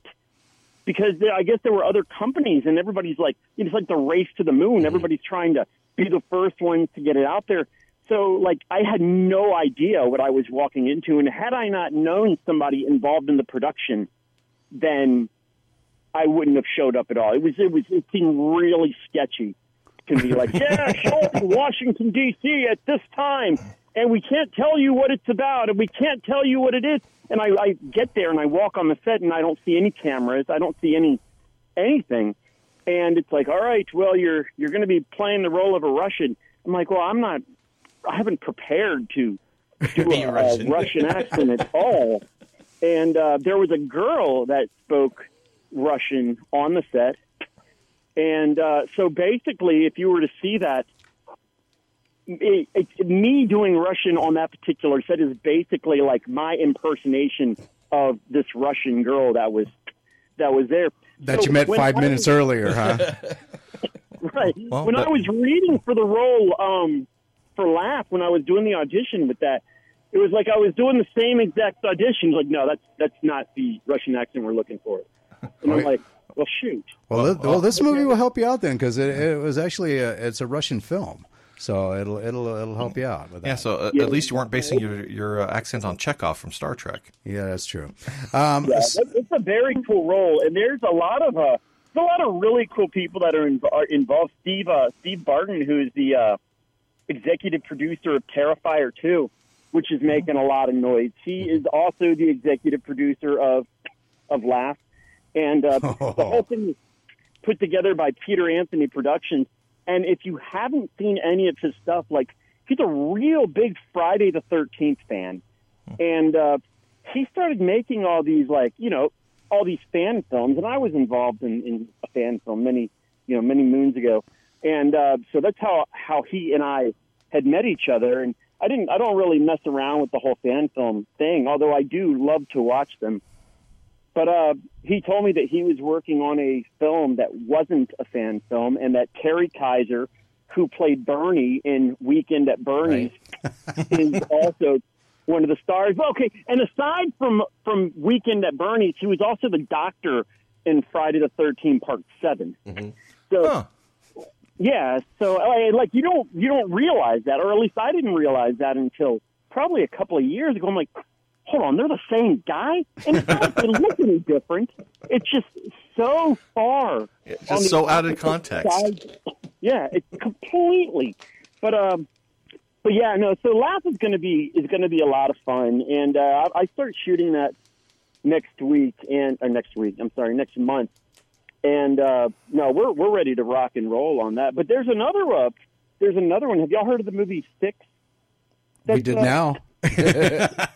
Like the number 6? Yep, the number 6. This is an anthology that I'm involved in, and I'll be shooting that in L.A. and in Oregon.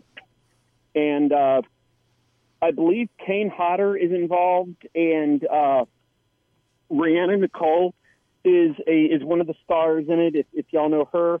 Bill Moseley, I believe, is involved. Debbie Rochon is involved. So there's a lot of big, like, horror genre names involved in that as well. So there's definitely a lot of stuff that's going on. And but yeah, I'm glad you brought Laugh up. So no problem. We're excited. Everybody's super excited about it. The script is really fun. I think it's going to knock the socks off some people. So woo! So Nancy Ann, I got a question for you. Yes. So I think this was a golden missed opportunity, but I would really enjoy seeing this if this is at all possible. Have you ever thought of doing a podcast or a YouTube channel? Well, so I haven't started promoting it yet, just because I'd been out of town. But two really great guys, Jeremy Courtney and Kevin Crook, spelled like Crook, C-R-O-O-K. Spells how it sounds. I met Jeremy, who goes by Jar Jar, a year ago at a couple conventions, and he thought it was hilarious. I do a lot of people's YouTube shows and podcasts.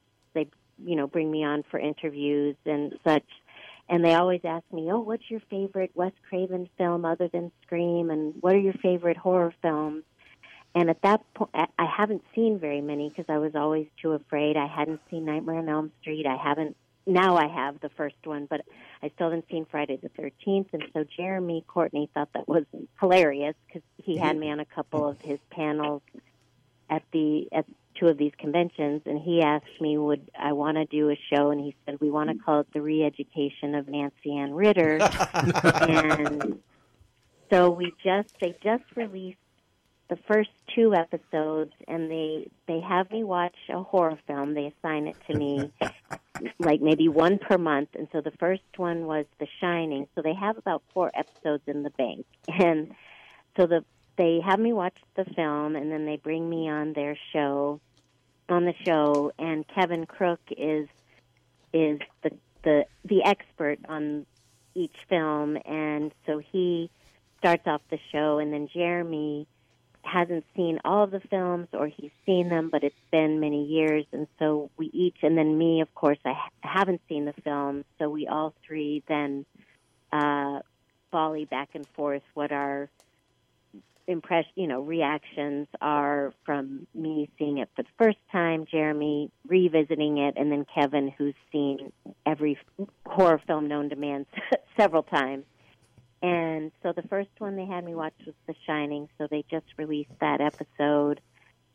The second one I think they just released was, the one with Bruce Campbell, Evil Dead 2, the second one. Oh, yeah. Well, that's basically a recap of the first one for the first half anyway, so you don't need to watch the first one if you watch the second one. So they wanted me to watch the sequel first, and then the third one, was Nightmare on Elm Street, and then my next assignment is to watch Hellraiser. Ooh. So they released the first 2 episodes, and I keep, every time I come on the show, and they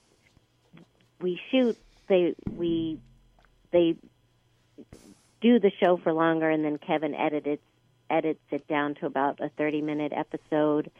And oh Lord, I just blanked what I was going to say. But oh dear, it was something. Not that I want to say it was something good, but something I think of interest to you all, and I just blanked. But yeah, they'll keep. Whenever I come on the show, I say, you guys are just ripping my life apart with these films. Especially The Shining. I was just like, what are you doing to me? Well, keep that ripping my life apart in mind when you watch Hellraiser, right? Yes. Oh, God. And I didn't know. I never knew. And then I'll totally be quiet. I didn't realize, so I just started watching it, and then I had to stop. But so Andrew Robinson, the lead guy, I went to Northwestern University.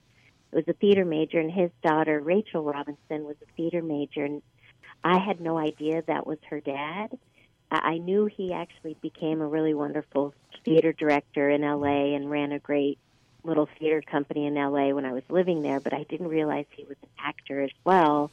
I knew he was a theater actor, but I had no idea he was a movie actor, and so they look a lot alike, he and his daughter, and she's a wonderful actor and has started acting again, but it just tickled me so that I was like, that's Rachel's dad, and I've just seen the first couple scenes, but I'm glad you prepared me. So Hellraiser's going to scare the bejesus out of me. It's more different. gory. It's more gory than it definitely doesn't have jump scares like a lot of movies nowadays. It's like all in it for the jump scare. This one is just a little bit more. Yeah, this one definitely establishes the gore and atmosphere. Yeah, really very quickly too. Okay. And the first one's very psychological too. Oh yeah. Well, the reason why I was bringing all this up, Nancy, because I know that Lenora had the booth next to you at the Silver Age Comic Con, and it seems like you guys have a really good relationship together, and you've been in a couple of movies together. I just thought it'd be really cool, if you guys had a podcast or a YouTube channel together. You could call it, and I got it from Stall Talk with Nancy Ann and Lenora. Oh my God! That sounds amazing. That's an amazing. That's hilarious. That's such an amazing title, and I hadn't. We've been friends since 1996 when Scream happened, and no one said that to me about us doing our own little shows. So I love the name Stall Talk, and so that would be fun. Oh my gosh! And do it as like a reactionary. Oh, or anything. Like a reactionary podcast as she's watching these horror movies. The two of them, both of them have very, very, very extensive film careers, and so both of them just talking about the films that they were in. I think that'd be a good, content for either a podcast or for a YouTube channel show. Films they were in, films they've seen. They do reaction videos together. That would be hilarious. Well, thank you for mentioning that. I'll have to talk to her about that, and don't worry, we'll waive Jimmy's usual 10%. Yeah, my usual 10% fee. We'll waive at this time. Oh no, you would get the whatever fee one gives Jimmy. I would more than that would only be, I was immediately thinking that would be only the right thing to do, especially a pound if we of coffee. Call it doll talk. Yeah, actually, to be quite honest, yeah, a pound of coffee. I go through that stuff like you wouldn't believe. That is the fifth food group to me. No, chocolate's the fifth food group.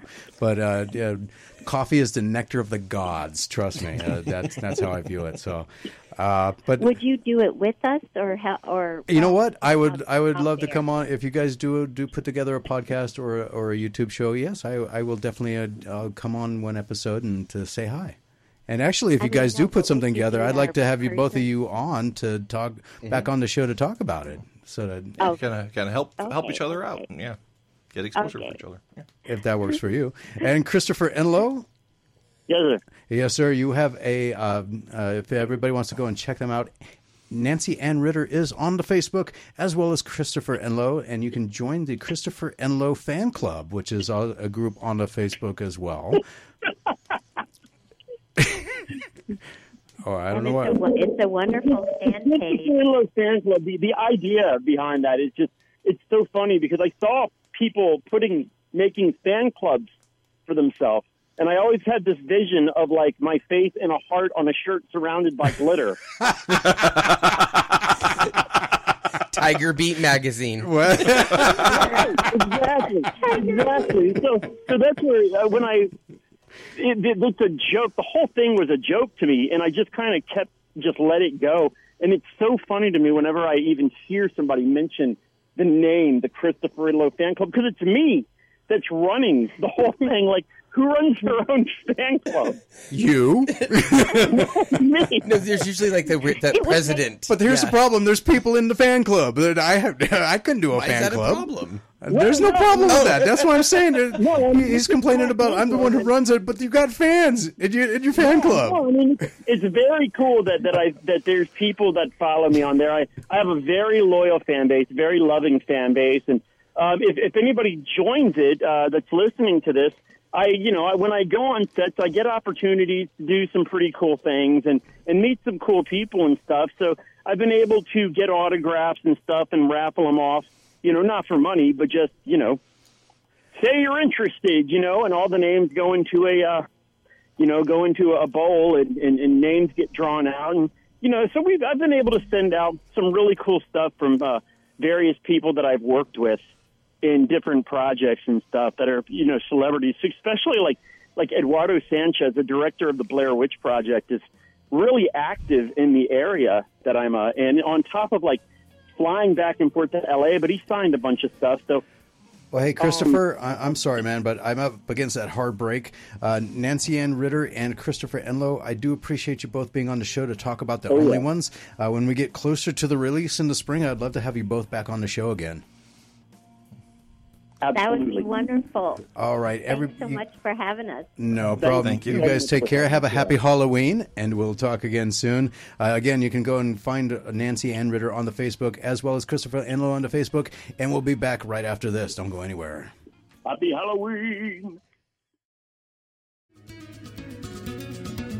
Welcome back to the Pop Culture Kaboom radio show. Everything you want, everything you need in pop culture entertainment. So after watching the teaser trailer for The Only Ones and having a conversation with Nancy Ann Ritter and Christohper Inlow, what do you think? Are you interested in checking this movie out? Oh, yeah, I am. Not only because the movie does look like it could be a one heck of a ride, but, like I said, my daughter fell in love with Nancy Ann Ritter when she was at the Silver State Comic Con. So I'll go and support anybody who makes my daughter feel like she's number one in the world. Oh, okay. Rob? Oh yeah, no, it actually looks like a good one. I appreciated the very end of the trailer there when they had that one girl tied up in the woods, and you had the red eyes coming, and it turned out to be like, I don't know, porcupines or something. Porcupines. I don't know what exactly it was, but it was comedic to me. It was like, oh no, she's gonna get eaten by something, and it was like porcupines. Oh, yeah, I thought that was a raccoon. I don't know what exactly it His was. red eyes were sitting there in the darkness. There was just some kind of There was like a bunch of them, so it was like, oh my gosh, what is that? It sounded like raccoons with that noise that was going on back there. That was the worst raccoon impersonation ever, but or anyway. the best. I mean, one way or the other. Well, they're not clamoring on the window of the radio station here, so I'd say that was not a very good one. Or maybe it was, and that's why they're not clamoring to get in here. And Yeah, you just did the Arnold Schwarzenegger stupid. of squirrel impressions, of raccoon guess so. impressions. All right, It's so like let me finish up with the comic books because there's a couple of funny ones in here. We left off with the DC Comics with Justice League versus Godzilla versus Kong, number 1 of 6, with a wallet-busting 8-cover variants. Then you got Dead Sky Publishing with a splatter western one-shot, number 1 of 4, Swallower of Shades. Swallower of Shades. That is the title. I don't know why it put after all of that, but yeah. Swallower of Shades, I guess. Splatter Western? A splatter western one-shot. That sounds 1. like an interesting genre. Yeah. Dynamite Entertainment has Gargoyles Halloween Special number 1. Don't rack your brains. With only a wallet-busting 7 cover variants. Wow, that's very restrained of them. Was it is it gargoyles based off of like the Disney gargoyles? I didn't look. Quite honestly, I just saw gargoyles. So probably since they do have that. I know they do a lot of IP, so that's why I wasn't sure. So it could be the gargoyles. Well, if it is, that was a great show. So I would probably check it out. Halloween special. IDW Publishing has Beneath the Trees Where Nobody Sees, number 1, written by Dr. Seuss. I know. I was just going to say with the Lorax. 4 cover variants. Beneath the Trees Where Nobody Sees, but everybody pees. I mean, Okay, didn't want to go there, but My Little Pony, Black, White, and Blue, number 1, with 4 cover variants. Teenage Mutant Ninja Turtles, Best of Bebop and Rocksteady, number 1. I'm finally glad they get their own movie. Image Comics has Hack / Back to School, number 1 of 4, with 4 cover variants. Marvel Comics has Crypt of Shadows, number 1, with 3 cover variants. Sensational She-Hulk, number 1, with a bank-busting 10 cover variants. Spine-tingling Spider-Man, number 1, with a wallet-busting 5 cover variants. Oni Press has Man from Maybe, number 1 of 3, with a Man from Maybe, number 1 of 3, with a bank-busting 10 cover variants. Scout Comics has Beautiful Soldier, number 1 with 2 cover variants. Bite-Sized Tales of Terror, number 1 with 2 cover variants. Black Friday, number 1, which was a Scout Legacy edition. Granite State Punk Breaking Edge, number 1, with 2 cover variants. And Grit, number 1, which is also a Scout Legacy edition. Xenoscope Entertainment has Robin Hood Dark Shaman, number 1, with 4 cover variants. Yeah. Robin Hood Dark Shaman. Well, it's been a while since I've heard about any kind of a Robin Hood thing. Yeah. Especially in comics. Well, they've had their Robin Hood character going, but it's a female. So okay, yeah, that's true. all the Xenoscope's characters all their leads are female. Oh yeah, that's true. Yeah, because Belle from Beauty and the Beast and the Van Helsing. Yeah, okay. So, I'm excited about the Hatchet Victor Crowley ones. Really? Yeah. Big fan, huh? They're the greatest. Okay. If you haven't seen, you have to see them. Like Hatchet I 1, do. 2, 3. Yeah. Oh well, this is like his 3rd or 4th comic book. So have you seen No, I it haven't before? seen. No, I haven't. Oh, yeah. you gotta get it. I didn't know. I didn't realize until now. I'm like, oh my gosh, he has comics. That's great. I Yeah, love he it. does. Yeah, you gotta check him out. Go stop by Dreamwell Comics. What's great about the movies is that there's always iconic horror, like B-movie horror actors and actresses in each of the. Nice. Yeah, so it's great. Another one you should check out. I've had him on the show too. Is Eben Press. They did a lot. They did what's that guy's name who did Zombie? Who did Zombie? The director, Blast it. Italian guy. Oh, Dario Argento? No, the other guy, Fulci, not Fulci. Folk, whatever. I know who you're talking about. I know. Anyway, yeah. they've It's killing me. Yeah, he did Maniac, I guess. Yeah, they've done a lot of comic book series off of horror franchises like that. Fulci, yeah, that's it. Okay, Soho Live, the Tahoe-based live music company, has partnered with Eric Baron, a.k.a. Concerned Ape, to reveal this Stardew Valley Festival of Seasons concert series. As you may have guessed from the name, this will be an intimate and immersive concert that will tour around and play iconic tunes from the farming video game. Fans will hear everything from the opening theme to music you'll hear in certain areas and events, all the way to epic tunes that can only be... This is like it was translated from Google Translate or something. It's like reading weird. That can only be experienced at certain moments, transforming the sounds of the beloved game through a chamber orchestra. The concert program will take fans on a musical journey through the 4 seasons of the valley, its unforgettable festivals, and its beloved villagers. Music that fans know and love from the game will be performed by a chamber orchestra featuring top local talent, promising an intimate performance that stays true to the relaxing vibes of the game. I'm so glad I've never heard of this game. You've never heard of Stardew Valley? Yeah, I have friends who play it obsessively. Yeah. It's just a nice little retro 16-bit game. It's reminiscent of Animal Crossing mixed which with I've never played. A traditional farming XP game, which I've never played. So I've had to do farming in video games, or what do they call it, grinding? But I've never. No. This is actual farming. Oh, like you farm carrots and. Wow. Yeah. Okay. Each section of the. I've played it very briefly. It was not for me. Yeah. I can tell just from the description it's not for me. Well, yeah, and I have friends who play it, but they do farm, but they actually like to go cave spelunking in it too, so you can actually do other stuff. Besides farming, in a farming game. Yes. Okay. All right. Well, anyway, I hope the music's worth it because they're doing a whole concert I don't know, it's series usually on it. Pixelated on the game. So that's it's like 16-bit music being done full orchestra, so it's got to be interesting. Yeah, that's what Well, each section of the show represents one of the 4 seasons with accompanying music from the game, plus other memorable songs from the game's locations, festivals, and villagers, carefully curated by Eric with arrangements led by, I'm not going to try and pronounce that one of Thailand's leading young conductors. Fans can look forward to hearing many of the game's most popular songs, such as Stardew Valley Overture, Spring, The Valley Comes Alive, and Dance of the Moonlight Jellies. Plus, it sounds like a SpongeBob episode, but anyway. Plus, plenty of surprises and fan-favorite deep cuts. There's fan-favorite deep cuts. The limited U.S. run starts in Los Angeles, California on February 17th and ends March 10th in St. Louis, Missouri, before heading to Canada for 2 dates. Okay. Wow, covering Canada in 2 dates. Canada, eh? No, they're just doing 2 shows in Canada. Yeah. I don't know why. For a number of reasons, that there's many levels to that question. EA Sports recently revealed their plans for the next esports season in NHL 24, as they have an entire World Championship tournament ready to go next year. Working with Battlefly, the company unveils its plan to kick off a series of events starting in January and proceeding for a few months as they gather European and North American teams for an eventual world final.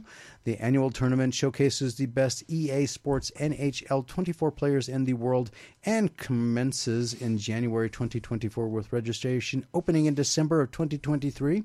This season's hashtag NHL24WC will comprise a number of new features, including 6 players total, 4 from North America and 2 from Europe, advancing to the World Final event to compete in person for the elusive World Championship title, championship belt, and grand prize. For NHL? For NHL 24 nice. game. Yeah. So basically a bunch of armchair NHL players. E-athletes playing real athletes to win real money and stuff. I didn't get More that. power to you. EA Sports. I didn't get that at all. I just know that they're going to be doing some kind of worldwide esports event for it, for NHL 24. Yeah, for NHL, features the real, they play as the real athletes. So, I thought you meant like play against. No, that's why I was like, what? I don't remember. No, they're that. playing as e-athletes playing as real athletes to win probably as much money, if not more so, than a lot of them actual athletes actually make. Okay. Bandai Namco revealed a brand new Pac-Man title, as players soon will be able to play Pac-Man Mega Tunnel Battle Chomp Champs. That's a mouthful. Yes. No pun intended. I don't like it. This is basically what would happen if you take the characters and settings from the franchise and drop them into Battle Royale scenario. If you attended the New York Comic Con this past weekend at the Javits Center, you were one of the lucky that were the first to play it. For the rest of us, Pac-Man Mega Tunnel Battle Chomp Champs brings a lot of variety and features that make playing it unique. Its uniquely Pac-Man take on Battle Royale even more fun.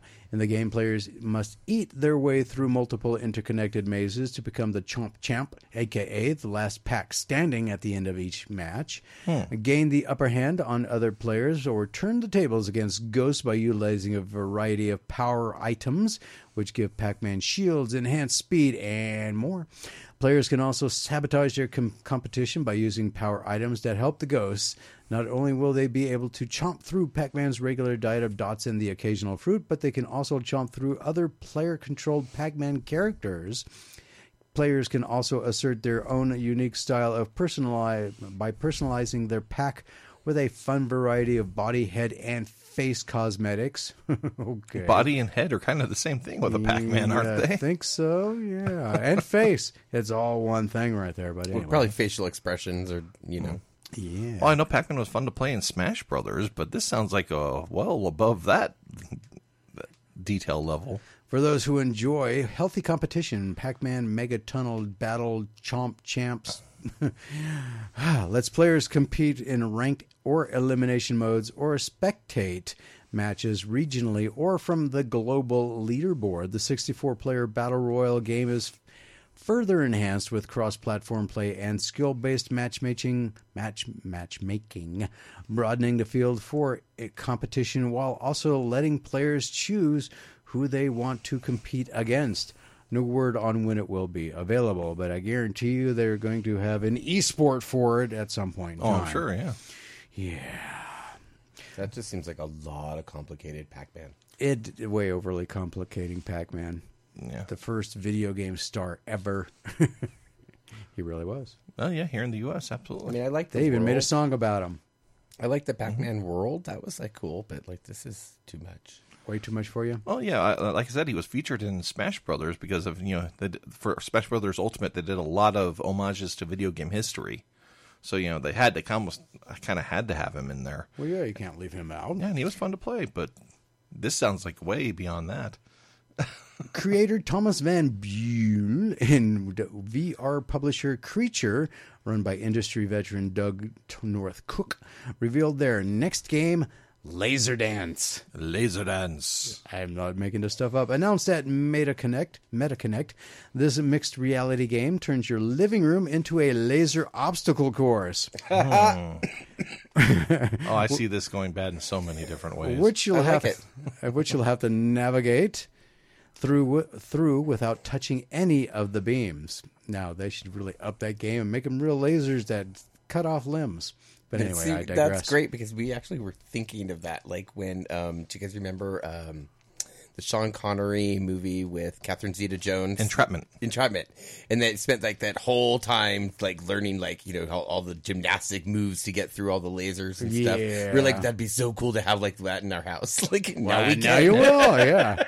And now you're too old to actually be able to move.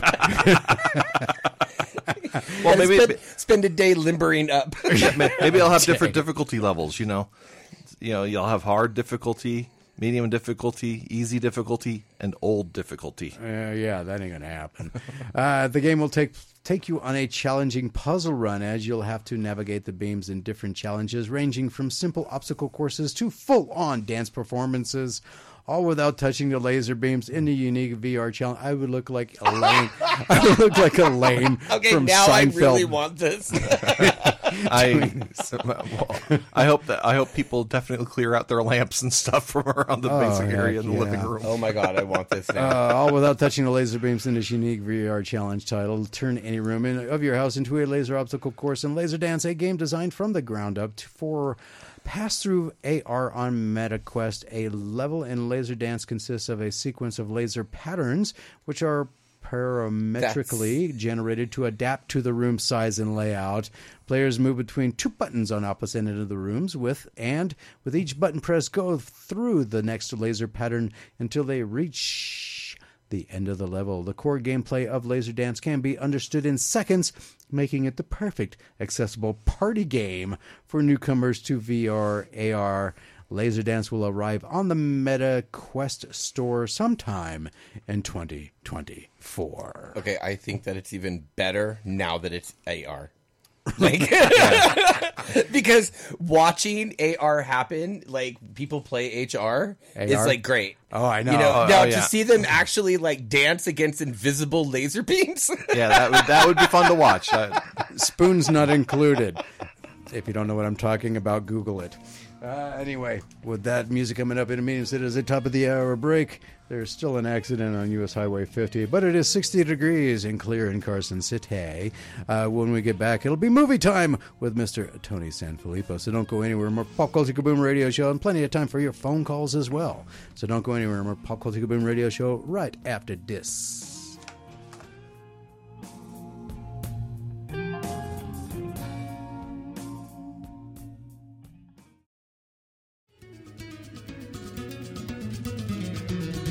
Welcome back to the Pop Culture Kaboom Radio Show. Everything you want, everything you need in pop culture entertainment. Each week, the film powers that be release dozens of movies, some of which you will never hear about except here. Each week's upcoming releases are carefully picked over from Rotten Tomatoes, and up to 5 films are selected from genres that I would watch, and those genres are action, adventure, horror, science fiction, anime, or fantasy, and that is pretty much it. With that in mind, we sit through some of the most hideous trailers ever made, like this week, and we'll read you the synopsis of each film, then give you our not-so-humble opinions. Bear in mind, we are not professional movie critics. We're just overly opinionated blowhards.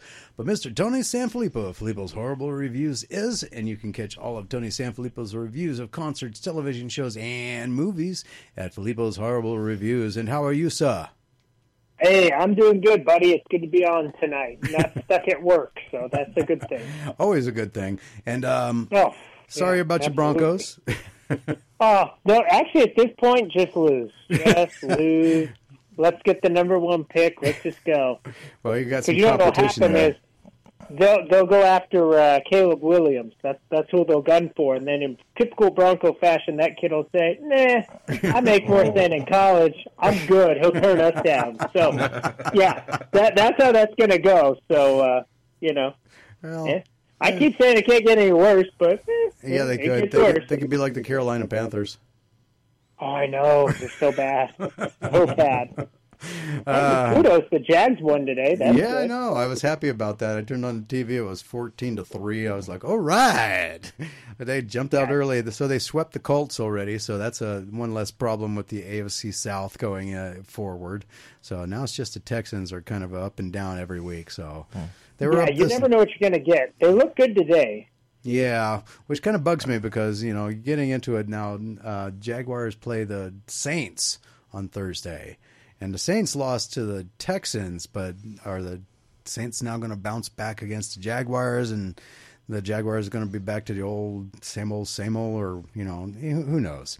But you never know. Well, it's like today, the Niners lost their first one against the Browns, and then you had the Eagles lose to the Jets. I know. So And currently the Giants are beating the Bills in the fourth quarter. So really? Yeah. Wow. So you got a lot of weird stuff going on. Now, granted, it's not like a blowout in the Monday night or the Sunday night game. It's 7-9 with 4 minutes left. The Bills are driving. But right now, as I tell you this, the Giants are winning. So they're going to blame injuries and jet lag like they did last week with the Jaguars. yeah. They actually blame jet lag. They actually blame jet lag, yeah. I was going to say, people who've been doing this stuff for years. Every week, okay. They played in England. Oh, So but yeah, it's still a cop out, but it is a cop out. Yeah, there's always something. like as a Bronco fan, you can't blame somebody new every week. Oh, it's Russell. Oh, it's the coach. Oh, it's Sean Payton. Oh, it's the defense. Oh, how about the it's the front office. Yeah, the whole thing sucks. That's because Taylor Swift showed up at our stadium. Yeah, Taylor jinxed us, man. So, yeah. Swifties. We got Swifties on Thursday. Well, at least this year the Jaguars gave me a birthday present by winning instead of losing, so I'm happy about that. Yeah, that was nice of them. That is very nice. That's a good one, Jimmy. That's a nice way to look at it. All right, here on the Pop Culture Boom Radio Show, we utilize a carefully crafted and patented movie rating system when talking about the movies, and it goes as follows. If it is worth seeing at a theater at full price, it is a good, not a great. That is to be determined by you if you choose to see it in a theater. If it is worth seeing in a theater as a matinee or in your town's cheap theater, it is a so-so. If it is worth seeing on a streaming service or as a rental or however you choose to watch the film while avoiding social interaction, it is a blah. And if it is deemed so awful you should wait for it to be on public television, it is considered a touch brown because FCC regulations say we can't use profanity. So we got 5 movies for you this week, and I apologize in advance, guys, for these movies. I don't make them. I just pick them. So I guess it's only half my fault. I'm going to throw the dart at the proverbial dartboard here, and might as well start with what I consider the worst one of the bunch, Onyx the Fortuitous and the Talisman of Souls. And here's the synopsis. The story follows fledgling Satanist Marcus J. Trilberry, a.k.a. Onyx, as he attends a once-in-a-lifetime ritual at his idol Bortok the Great's dark mansion. Once there, Marcus meets a group of other worshippers, as the group is led by Bortok and his assistant Farah Fawcett? No. In a series of rituals meant to better them, it becomes clear that their intentions are more nefarious. As his new friends are losing the battle to keep their souls, a question of great destiny looms over Onyx's head. Is he doomed to be a nobody, or is he the only one who can defeat Bortok and save his friends from damnation? I don't care. I really don't. Isn't it weird when a Saturday Night Live skit gets the full movie treatment? Is it just me, or is this guy starring in this dumb horror comedy the same guy who was doing those YouTube videos where he was different witnesses to various crimes? You remember the one with the guy who was like a Shakespearean thespian? Was it The Ladies' Man? No, he was recapping the incident at the fast food restaurant, and he was using like yes. Yeah. Oh, gotcha on that one. Okay. Yeah, okay. I think it's the same guy. I'm not willing to follow through and look into it if it is or not, but I think it's the same guy anyway. A weird twist on the rags to riches Cinderella type movie, I guess, where the unluck Bugs Bunny type character seems to always stumble out of a situation.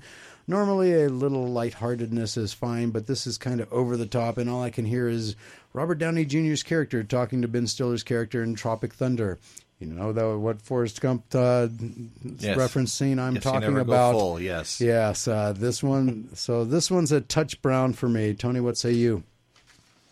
Okay, this movie looks like if you took Kevin Smith and Jim Henson's Labyrinth's deformed characters, sprinkle a little comedic Evil Dead Necronomicon, you might have Marcus, he likes to be called Onyx, The Fortunate and the Talisman of Souls. The trailer just looks silly and campy, ridiculous, definitely not scary. It's what you would call a comedy horror movie. The acting looks awful, but if you like the vein of a Jay and Silent Bob type horror movie, it might be up your alley. It doesn't take itself seriously, but to me it just looks absolutely stupid. It is a Fathom event, so you can see it in theaters. However, I'm not going to go to the theaters. I'm not going to watch it at home either. So, Jimmy, I'm with you, buddy. Touch brown. Okay. Spencer, what say you? Well, a couple of things went through my head in watching this, and the first one is that Marcus / Onyx in this movie. Has anybody here seen the show The IT Crowd? No.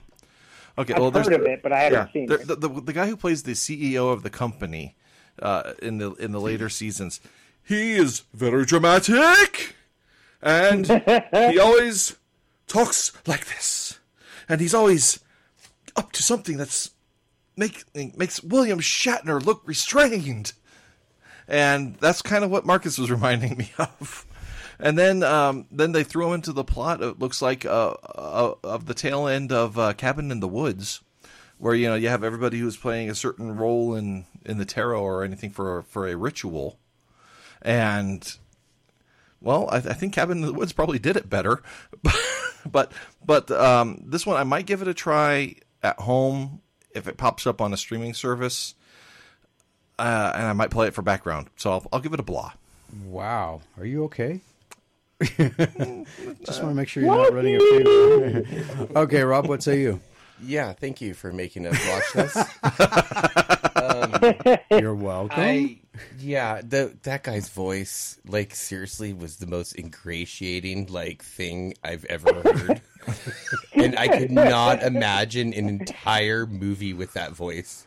Yeah. I've never walked out of a film, but if I was, like, forced to go see this, I would be, like, kicking and screaming my way out. Yeah. But you almost walked out of a trailer and you were at your own house. Okay, so, yeah. Touch Brown all the way. Like, how did this even get financed is beyond me. Okay, yeah. Well, no doubt, huh? Well. All right, Tony, what is next? Oh, well, you said that was the worst. I'm going to follow it up with another turd burglar, and that's the Canterville Ghost. Oh, okay. The 19th gives away to the 20th century, and scientific invention brings forth new ways of traversing and seeing the world.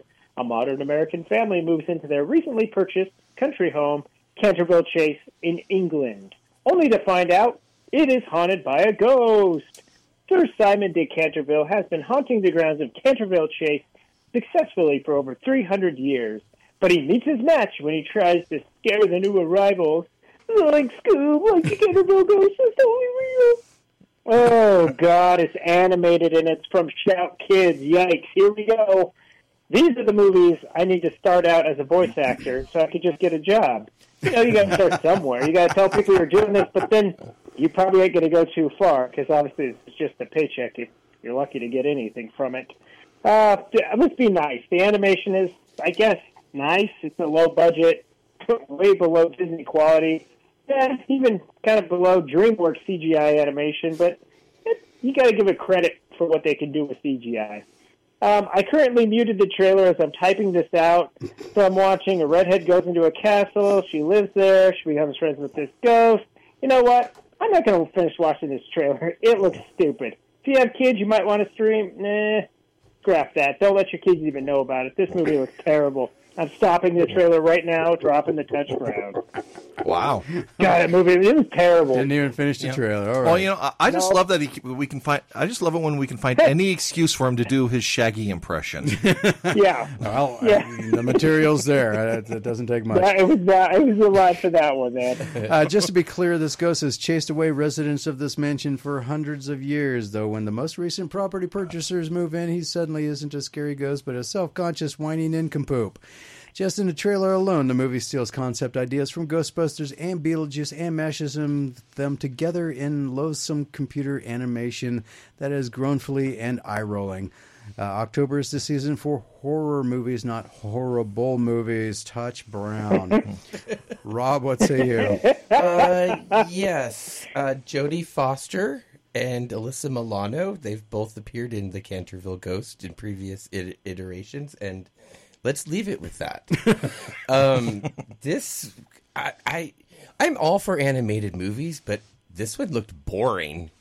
Like, seriously boring. And I'm with Tony, as I didn't finish the trailer either.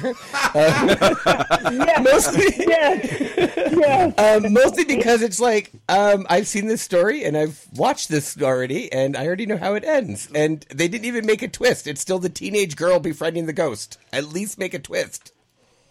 Sorry. Touch Brown. Okay. Spencer, you want to follow that one up? Well, I didn't realize I'd be the forgiving one this week.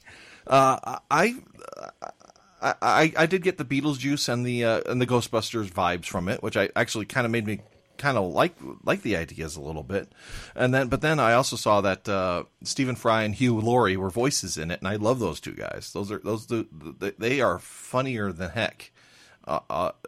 They've been funnier than heck over the years in various things, and so it's like basically they're befriending nearly headless Nick from Harry Potter, so. So I'm willing to give it a shot, but definitely not in the theater. I would watch it like if it comes out on Netflix or something, and just like for a silly Halloween party thing, where or beyond to help entertain the kids. So I'd give it a blah. Wow. Okay. Well, I see a trend here for all four of us. All right, Malibu Horror Story is the next one. Malibu Horror Story follows a team of amateur paranormal investigators as they delve into a 10-year-old unresolved case, the disappearance of 4 popular high school boys on graduation night while exploring a sacred cave in the hills of Malibu, California. I didn't know there was such a thing. The team encounters chilling paranormal occurrences. As they analyze footage from the missing teen's camera, they make a terrifying discovery involving an ancient curse which forces them to confront their own worst fears and unravel the sinister truth behind the boys vanishing. All right, turn down the lights and pull out your favorite adult beverage. We got ourselves a bona fide entry in the jump scare drinking game. The trailer plays out in the usual unsolved mysteries formula as amateur ghost hunters decide a cave is the best place to learn they aren't mentally, physically, or spiritually ready to handle what they find. Summon, I'm not quite sure. But it, oddly enough, does look like it'd be a fun ride. I just fear it will have a disappointing finale, and my fear of that alone is enough to keep me out of the theater for this one. I'm going to give it a blah. No, I'm not running a fever. Tony, we got about 30 seconds to the break, so you want to just hold off until we get back? Yeah, I'll hold off till we get back from the break. Okay. Do you want to do a quick recap? Quick recap. All right, so a quick recap. I'm the only one who's done it so far, but Malibu Horror Story for me gets a blah. And then the Canterville Ghost, Spencer gave it a blah. Tony, Rob, and I gave it a touch browns. And the only other movie we've talked about thus far, which is Onyx the Fortuitous and the Talisman of Souls. Spencer also gave that one a blah. Tony, Rob, and I also gave that one a touch brown. And we'll be hearing what Tony thinks of Malibu Horror Story when we get back. So don't go anywhere. More Pop Culture Boom Radio Show right after this.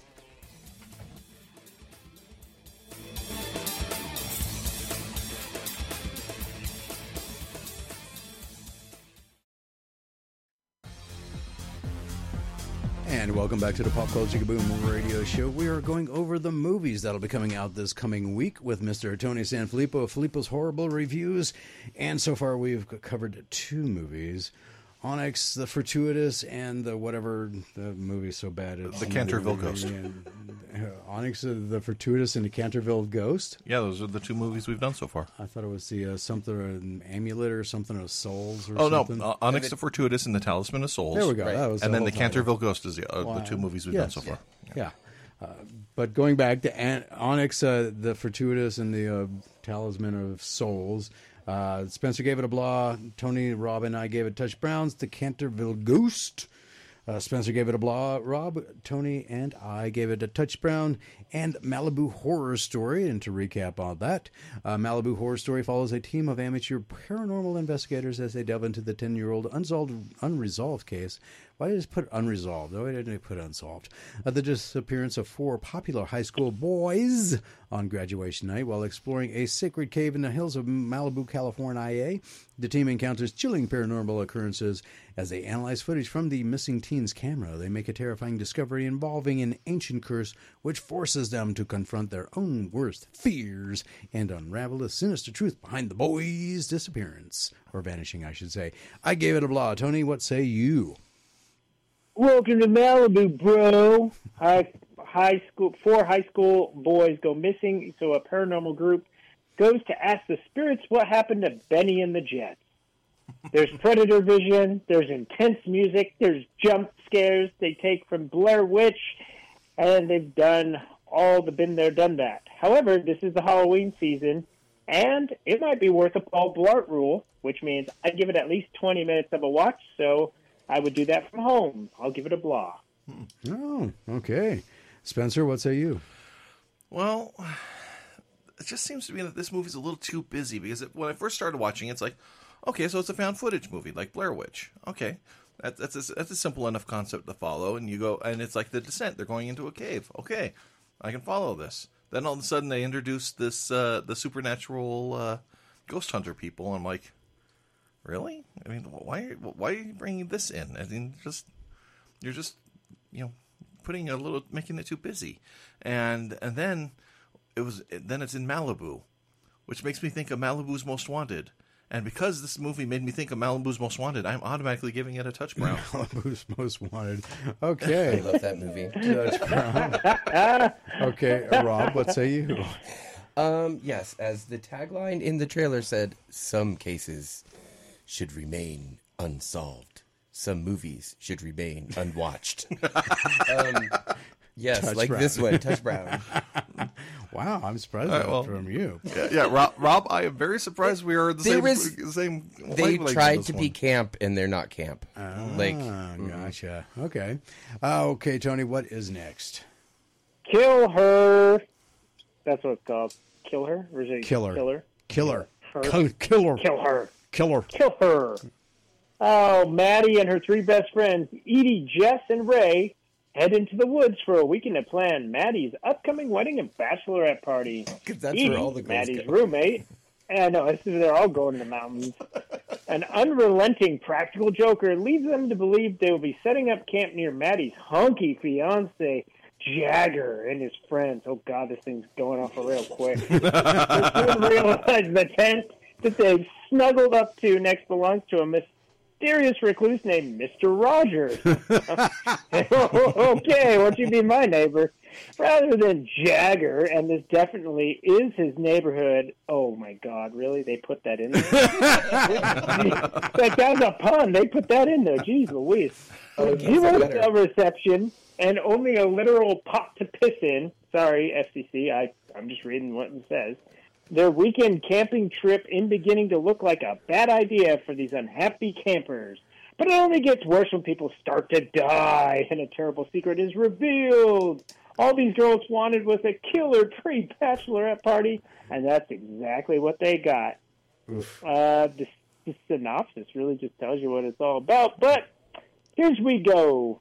Smells like a potpourri of floral farts in a farmer's market.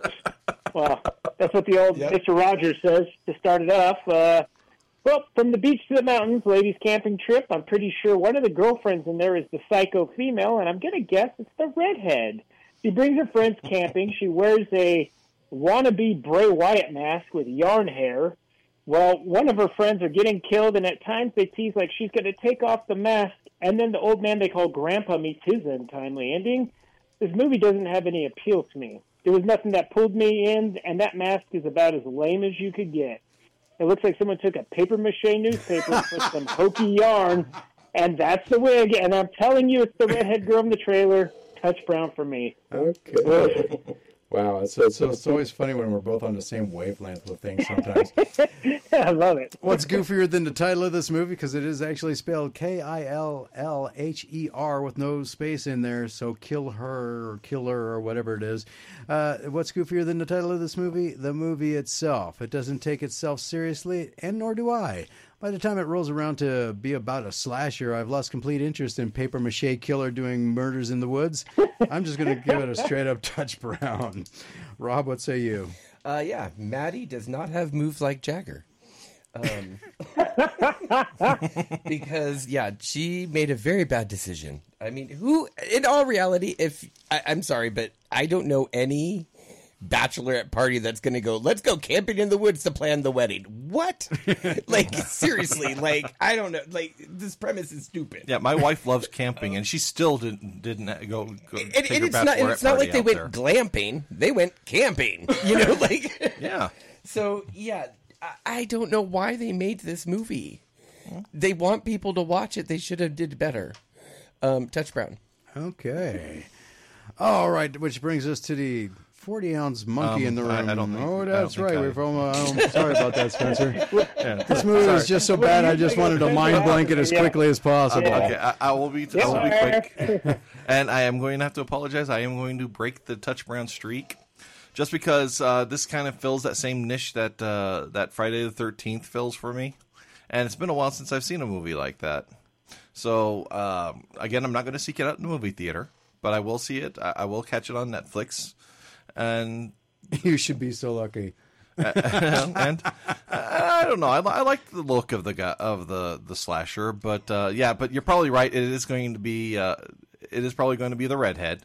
So I don't think there's going to be too much in the way of surprises on this. But if it has some interesting looking kills, like in the Friday the 13th franchise, I could give it. I'm going to give it at least a blah of a shot. Okay. Good luck with that one. All right. I'll let y'all know Which brings us to the 40-ounce monkey. There is no 400-pound gorilla, as you've heard so far. And this brings us to the 40-ounce monkey this week, which is called Soulmates.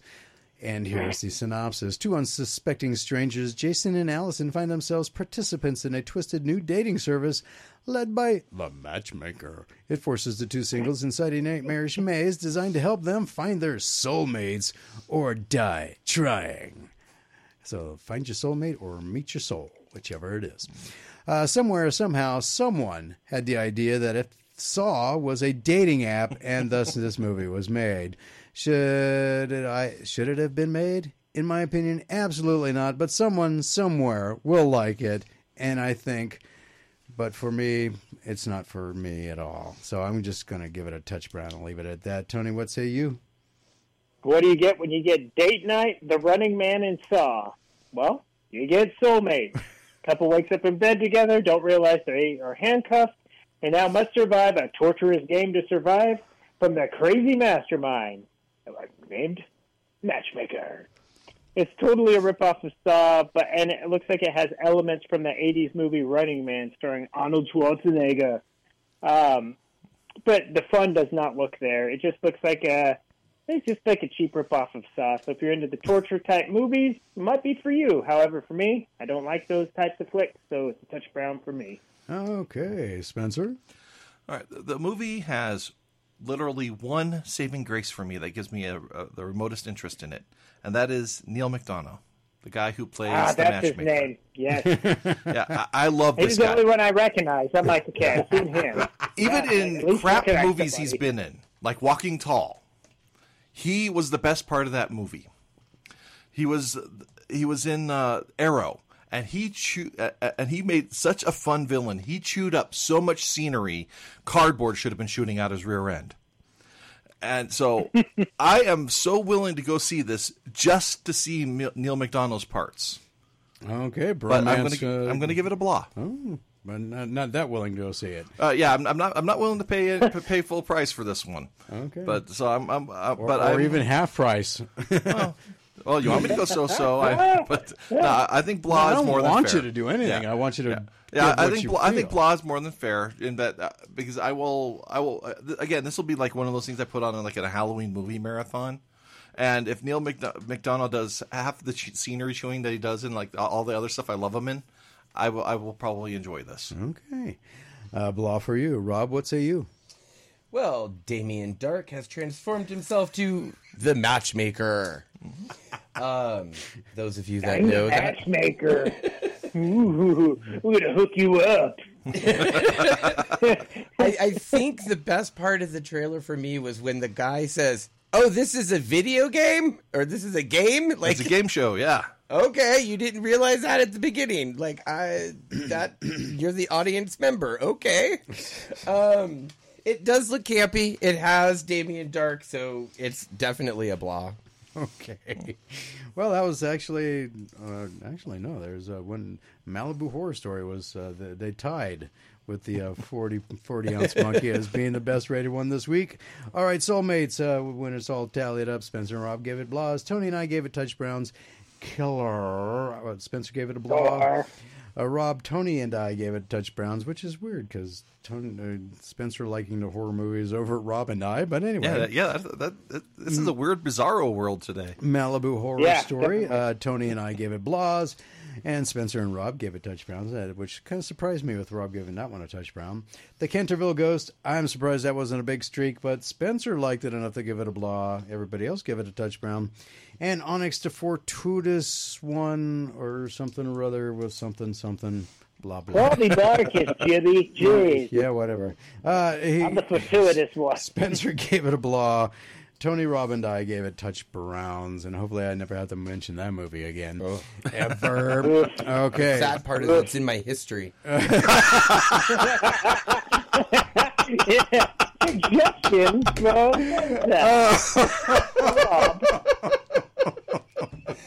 since you like Onyx. Right? Exactly. That was the funniest thing I've heard all night. All right, so with that being said, next week we'll be taking a look at from being released from October 23rd to October 29th, The Killer, Freelance Inspector Sun, S-U-N, not S-O-N, Inspector Sun, Suitable Flesh, which actually I've been hearing a lot of buzz about in the horror stuff, and the 400-pound gorilla in the room will be Five Nights at Freddy's. Mm-hmm. So those are the movies for next week. Jump Scare, the video game, which now is becoming Jump Scare. And you're going to be able to join us next week, Tony. Yep, I will be on the show. All right, we'll have an in-studio guest as well, so it'll be 5 of us. Ooh. 1, 2, 3, 4, 5. Yep, 5 of us doing the movies next week. So, all right, sir. Other than that, let me see. We got about 2 minutes left. Were you able to catch up on any of those TV shows yet? I'm caught up on Loki, and I'm 5 episodes into Ahsoka. So I've moved along. I haven't finished it, but I stayed on top of Loki so far. Okay, what are you thinking of it so far? Last episode was kind of not as good as the first one. I loved the first one. We picked up right where last season went off, and I loved it. Went right into that. This one jumped right into the, hey, we're already in the future, so you're doing all these time jumps. So. Yeah, weird time jumps too. That's the hard part. It was okay. I thought it was interesting. Got into a little bit of backstory with Loki. I mean, the last things he remembered, throwing Tony Stark off of Avengers Tower, or Stark Tower, I guess, at that point in time. So that I enjoyed a little bit. Them getting into figuring out. I guess now they know that what is that, Doc or whatever her name is an older version of Sylvie, and she was trying to prevent the younger Sylvie from doing something or something like that. Which we don't know exactly what it was yet. So, well, and then there's ties too. They think what is that the McDonald's kid is Mobius. Really? Yeah, there's some ties. They think that's Mobius in the 80s. Obviously, whatever his name is in the show, Jack. Right? Yeah. Before he gets moved to the timeline. Yeah. Before he becomes part of the VT. What is TVA. it? TVA. Oh boy, I got all dyslexic, didn't I? Gotta love Sylvie at McDonald's there. Yeah. I feel sad for her because she actually looks like she's content and until she sees Loki. Yeah, do you know what I mean? It was all right, she's living her life and. I go to Breaking 5. Yeah, great. See you out there. You're messing with my break now too. It was that whole attitude. But it wasn't a real '80s McDonald's because there weren't ashtrays on the tables. That's all I gotta say. They did have the tile roofs though. They did, but so that that was good because my wife's like, they look like that. I go, yep, they had those tile roofs, and they had those McDonald's ashtrays on the tables too. You can't, but they didn't have those in this. So anyway, you can't have smoking. You can't. Good smoke point. here. But you could show them. But anyway, all right, Tony, we got to go. Thank you, sir. Awesome. Thanks for having me, guys. Look forward to next week, and I'll see you then. Well, I'll be over the phone then. True. We'll talk to you then. All right. Talk to you later, sir. Have a great rest of your show. Right. Later. Bye.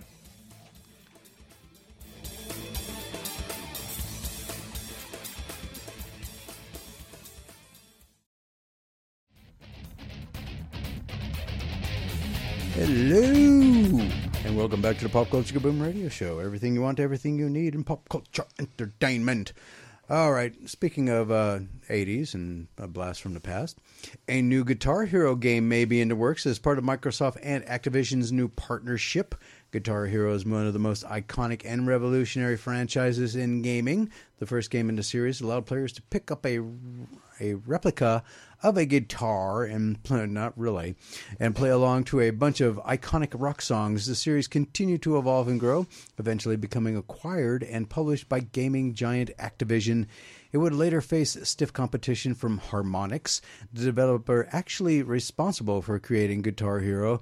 Due to various acquisitions, Harmonix was broken away from the Guitar Hero franchise and would instead make Rock Band, which, as the name may suggest, encompasses far more than just the guitars.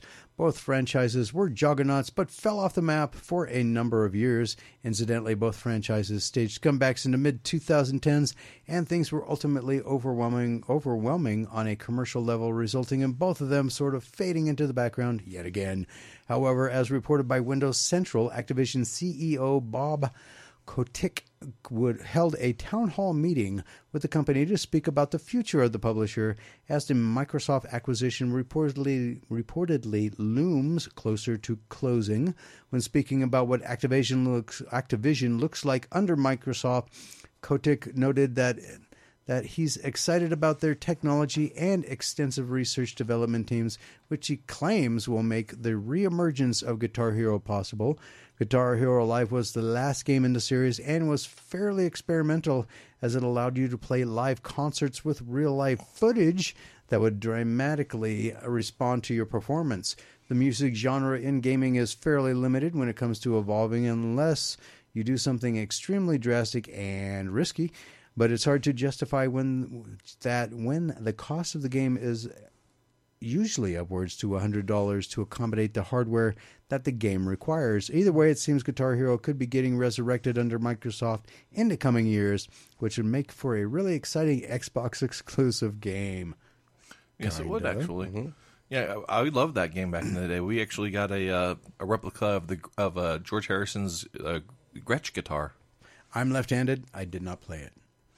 I'm left-handed as well. Yeah. You can switch it to left-handed. Yeah, I know. Oh, okay. I'm like, no, that's just an excuse for not playing. Okay, I was going to say, I'm like, that is not an excuse. It doesn't look right.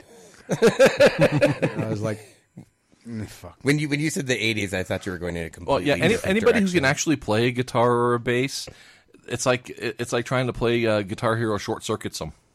Yeah, I guess. Well, because it's you can't move your fingers the way that you should actually put them on the Guitar chords. uses strings, and Guitar Hero uses buttons. So it's obviously it's not going to be the same. Yeah, it was true. I just could not get into it. I was like, you little tiny. Now, if they had some sort of technology that like made the strings act that way, that would be true Guitar Hero. Yeah, it would, and it would be worth playing. And plus, you have to actually use a fretboard like you're supposed to use a fretboard instead of just pressing 4 buttons and weird sequences. So, Star Trek Prodigy Season 2 has found a new streaming home on Netflix. The Star Trek animated series has been searching for a new place. I was going to make a joke about the whole Star Trek mission. To explore strange new worlds. Anyway. To seek out new life and new channelizations. I guess so. Trek Animated Series has been searching for a new place to stream ever since Paramount Plus canceled the series and removed the first season from its library. Production continued on this second season in the hopes of finding Star Trek Prodigy a new means of reaching fans, and it seems those hopes have come to fruition with Netflix, who previously carried Paramount Plus's Star Trek series in international markets before Paramount Plus began its global rollout. Star Trek Prodigy will become the first new Star Trek show to stream anywhere other than Paramount Plus or CBS All Access, its previous branding, in a market where Paramount Plus has been available since the long-running sci-fi franchise entered the streaming era with Star Trek Discovery in 2017. Star Trek Prodigy Season 1 will move to Netflix later this year. Star Trek Prodigy Season 2 will debut on Netflix in 2024. I'm actually looking forward to that because I enjoyed the first season of Prodigy. Okay, not me. I haven't watched it. I don't know. Well, It's geared towards the younger. It's geared towards the 7 and younger. Yeah. It definitely does skew younger. But I do like that they actually have Kate Mulgrew in it. That's the only adult saving plus to it. Yeah, because I don't know. I didn't find it that great. Like, I like Star Trek shows, and I guess I shouldn't say the it. first season. I watched the free preview that you could watch up to where. I watched it because I like Star Trek, but it wasn't. I don't know. I could see like why Paramount was like, we're done. You know. Okay. Well, yeah, but it's tough to find kids stuff that doesn't lean too kiddie that grown-ups can enjoy as well. It's hard to find that little. Which is why I don't look for kid stuff. Well, I don't have to. Well, it's like with Avatar: The Last Airbender. That it's a kids show, but it skews enough that adults can enjoy it as well, and that's a hard balance to find. Well, okay. Disney Plus is The Princess and the Frog spin-off series. Tiana officially has a writer. According to Variety, Joyce Sherry has signed on as the animated series lead writer and director. Sherry, I guess she has to be the director too then. I'm surprised it took this long for them to make a spin-off thing, because they have spin-offs of everything else. Yeah. It'll be canceled before the first episode comes out. Sherry most recently worked as a writer on Micah Flanagan's Netflix series Midnight Mass. Actually, that was actually a weird and decent take on vampires. Tiana was initially announced during Disney's Investor Day in 2020 and had been expected to debut this year, but is now looking at 2024 launch instead.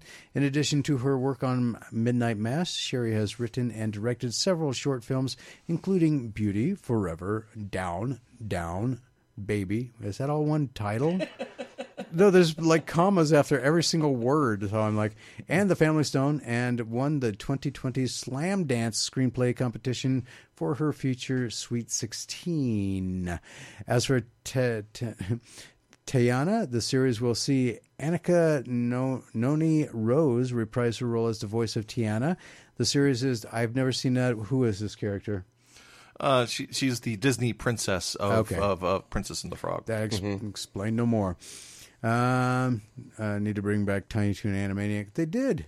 They did bring back Animaniacs with the original cast. They did, and Tiny Toons. And but the Gummy Bears, I don't know about that. The series is described as following Tiana as she sets off for a brand new adventure as the newly crowned Princess of Moldonia. But a calling to her New Orleans past isn't far behind. The series is set to be produced by Walt Disney Animation Studios, which also made The Princess and the Frog. Nathan Curtis is set to produce with Jennifer Lee and Stella Maggie as executive producers. Maggie has previously been set to write and direct a series. Tiana is just the latest Disney Plus series follow-up to beloved Disney animated films Zootopia, Big Hero 6, and Cars. All have gotten follow-ups. As Moana, a Moana Disney Plus series is also in the works and is eyeing a 2024 release. Yeah, the real standout thing about The Princess and the Frog to me was that Keith David was the voice of the bad guy in that, the Shadow Man. And I love his voice. He does great work as a voice actor. See, I've never watched it at all. Oh, it's great. I love The Princess and the Frog. So do my kids. Yeah, my daughter dressed up as Tiana for Halloween. I was one of those people that was excited that they were actually changing Splash Mountain to Tiana's Bayou Adventure. Oh, really? Yeah. Bayou Adventure. Yeah. I enjoyed the show, and I'm like, I don't know. And you can rest easy now, Spencer, because development on Max's Garbage Pail Kids series is still underway. Oh, joy. With Halloween helmet David Gordon Green recently confirming he and frequent collaborator Danny McBride will still... McBride. Yes. No, it's McBridge. No, it's McBride. Trust me. Okay, I'll trust you. Well, it's probably just a typo. That's his longtime collaborator is Danny McBride. Okay. Are still working on the series. Outside of the fact it's still in development, Green didn't reveal anything else about the show. Based on the popular 1990s Topps collectible cards featuring grotesque characters, a Garbage Pail Kids series was first announced for HBO Max in 2021 as an animated show. Nothing else has been unveiled other than Green and now it changes it to McBride. There you go, McBride's involvement.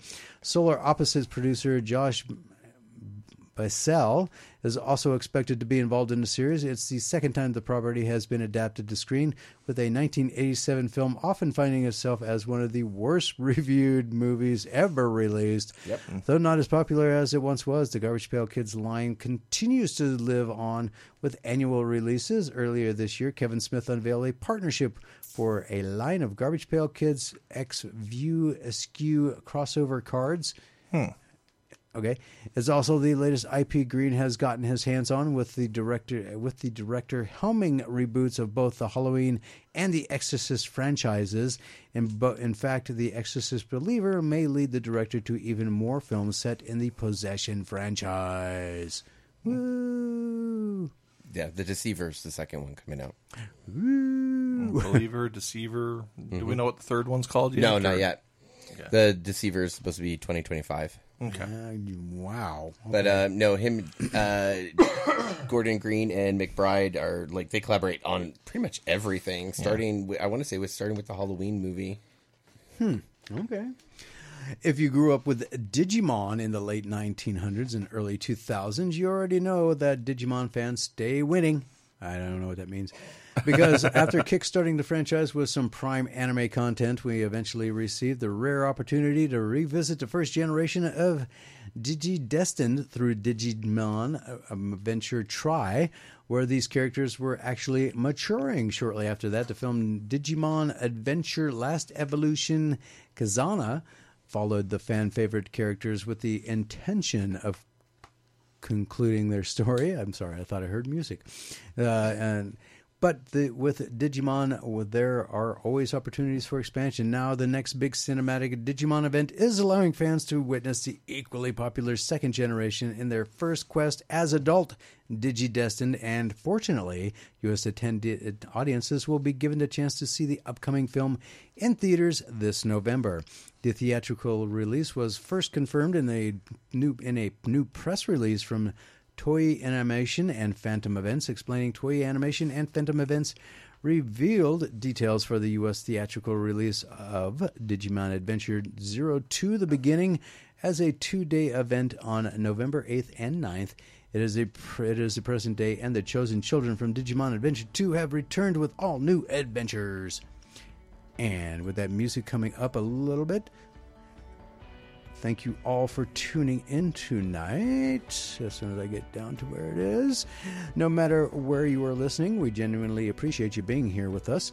We hope you enjoyed this episode of the Pop Culture Kaboom Radio Show. A big thank you to our guest, Nancy Ann Ritter and Christohper Inlow. They are both going to be starring in the upcoming film The Only Ones, due out in the spring of 2024. You can find both of them on Facebook if you'd like to follow their careers. Also, check out for when Nancy Ann Ritter will be at some cons or events near you. Next week, Sunday, October 22nd, we will have two special guests with two big upcoming events. We'll be talking with the co-founder and executive director of the Cordillera International Film Festival, Emily Skyle-Golden, about the upcoming Cordillera International Film Festival event, Fright Night, taking place at the Locomotion Plaza on Thursday, October 26th. Get all the details regarding the Cordillera International Film Festival event, Fright Night, from the best source possible, the Cordillera International Film Festival co-founder and president, Emily Skyle-Golden. We'll also be talking with award-winning author MC Hunton, about who will be in our studio with us the entire show. Yay! Studio guest. MC Hunting will be talking with us not only about her previous award-winning novels, but also the release of Book 3 of her Martyrs series, titled Devotion, and about the huge book launch for Devotion at Coffee and Comics in Sparks, Nevada on Sunday, October 29th. Why'd you pick a Sunday? Anyway, thank you all for your support, and please continue supporting Pop Culture Kaboom by listening to the Pop Culture Kaboom radio show. And if you missed any part of the live show, the Pop Culture Kaboom podcast is just for you. Produced by 97 and Now Productions, and not only will you get this episode, but also previous episodes on your time schedule. And very soon there will be some bonus material in the way of interviews. Subscribe to the Pop Culture Kaboom podcast on your favorite podcast platform. Also give a like and a follow to the Pop Culture Kaboom on Facebook for everything you want, everything you need from Pop Culture Entertainment Daily. And subscribe to the Pop Culture Kaboom YouTube channel for video interviews from events we have and will be attending in the near future. On behalf of our guests Nancy Ann Ritter and Christohper Inlow, Tony Sanfilippo of Filippo's Horrible Reviews, KNBC, Spencer, Rob, and I, thank you for your support. Have a great weekend. We will talk with you right here live next Sunday, 6 to 9, anytime during the week on Facebook and via email. And stay tuned for the next exciting episode of Murphy's Inc. And until next Sunday, be safe, stay healthy, and peace out, Wabbits.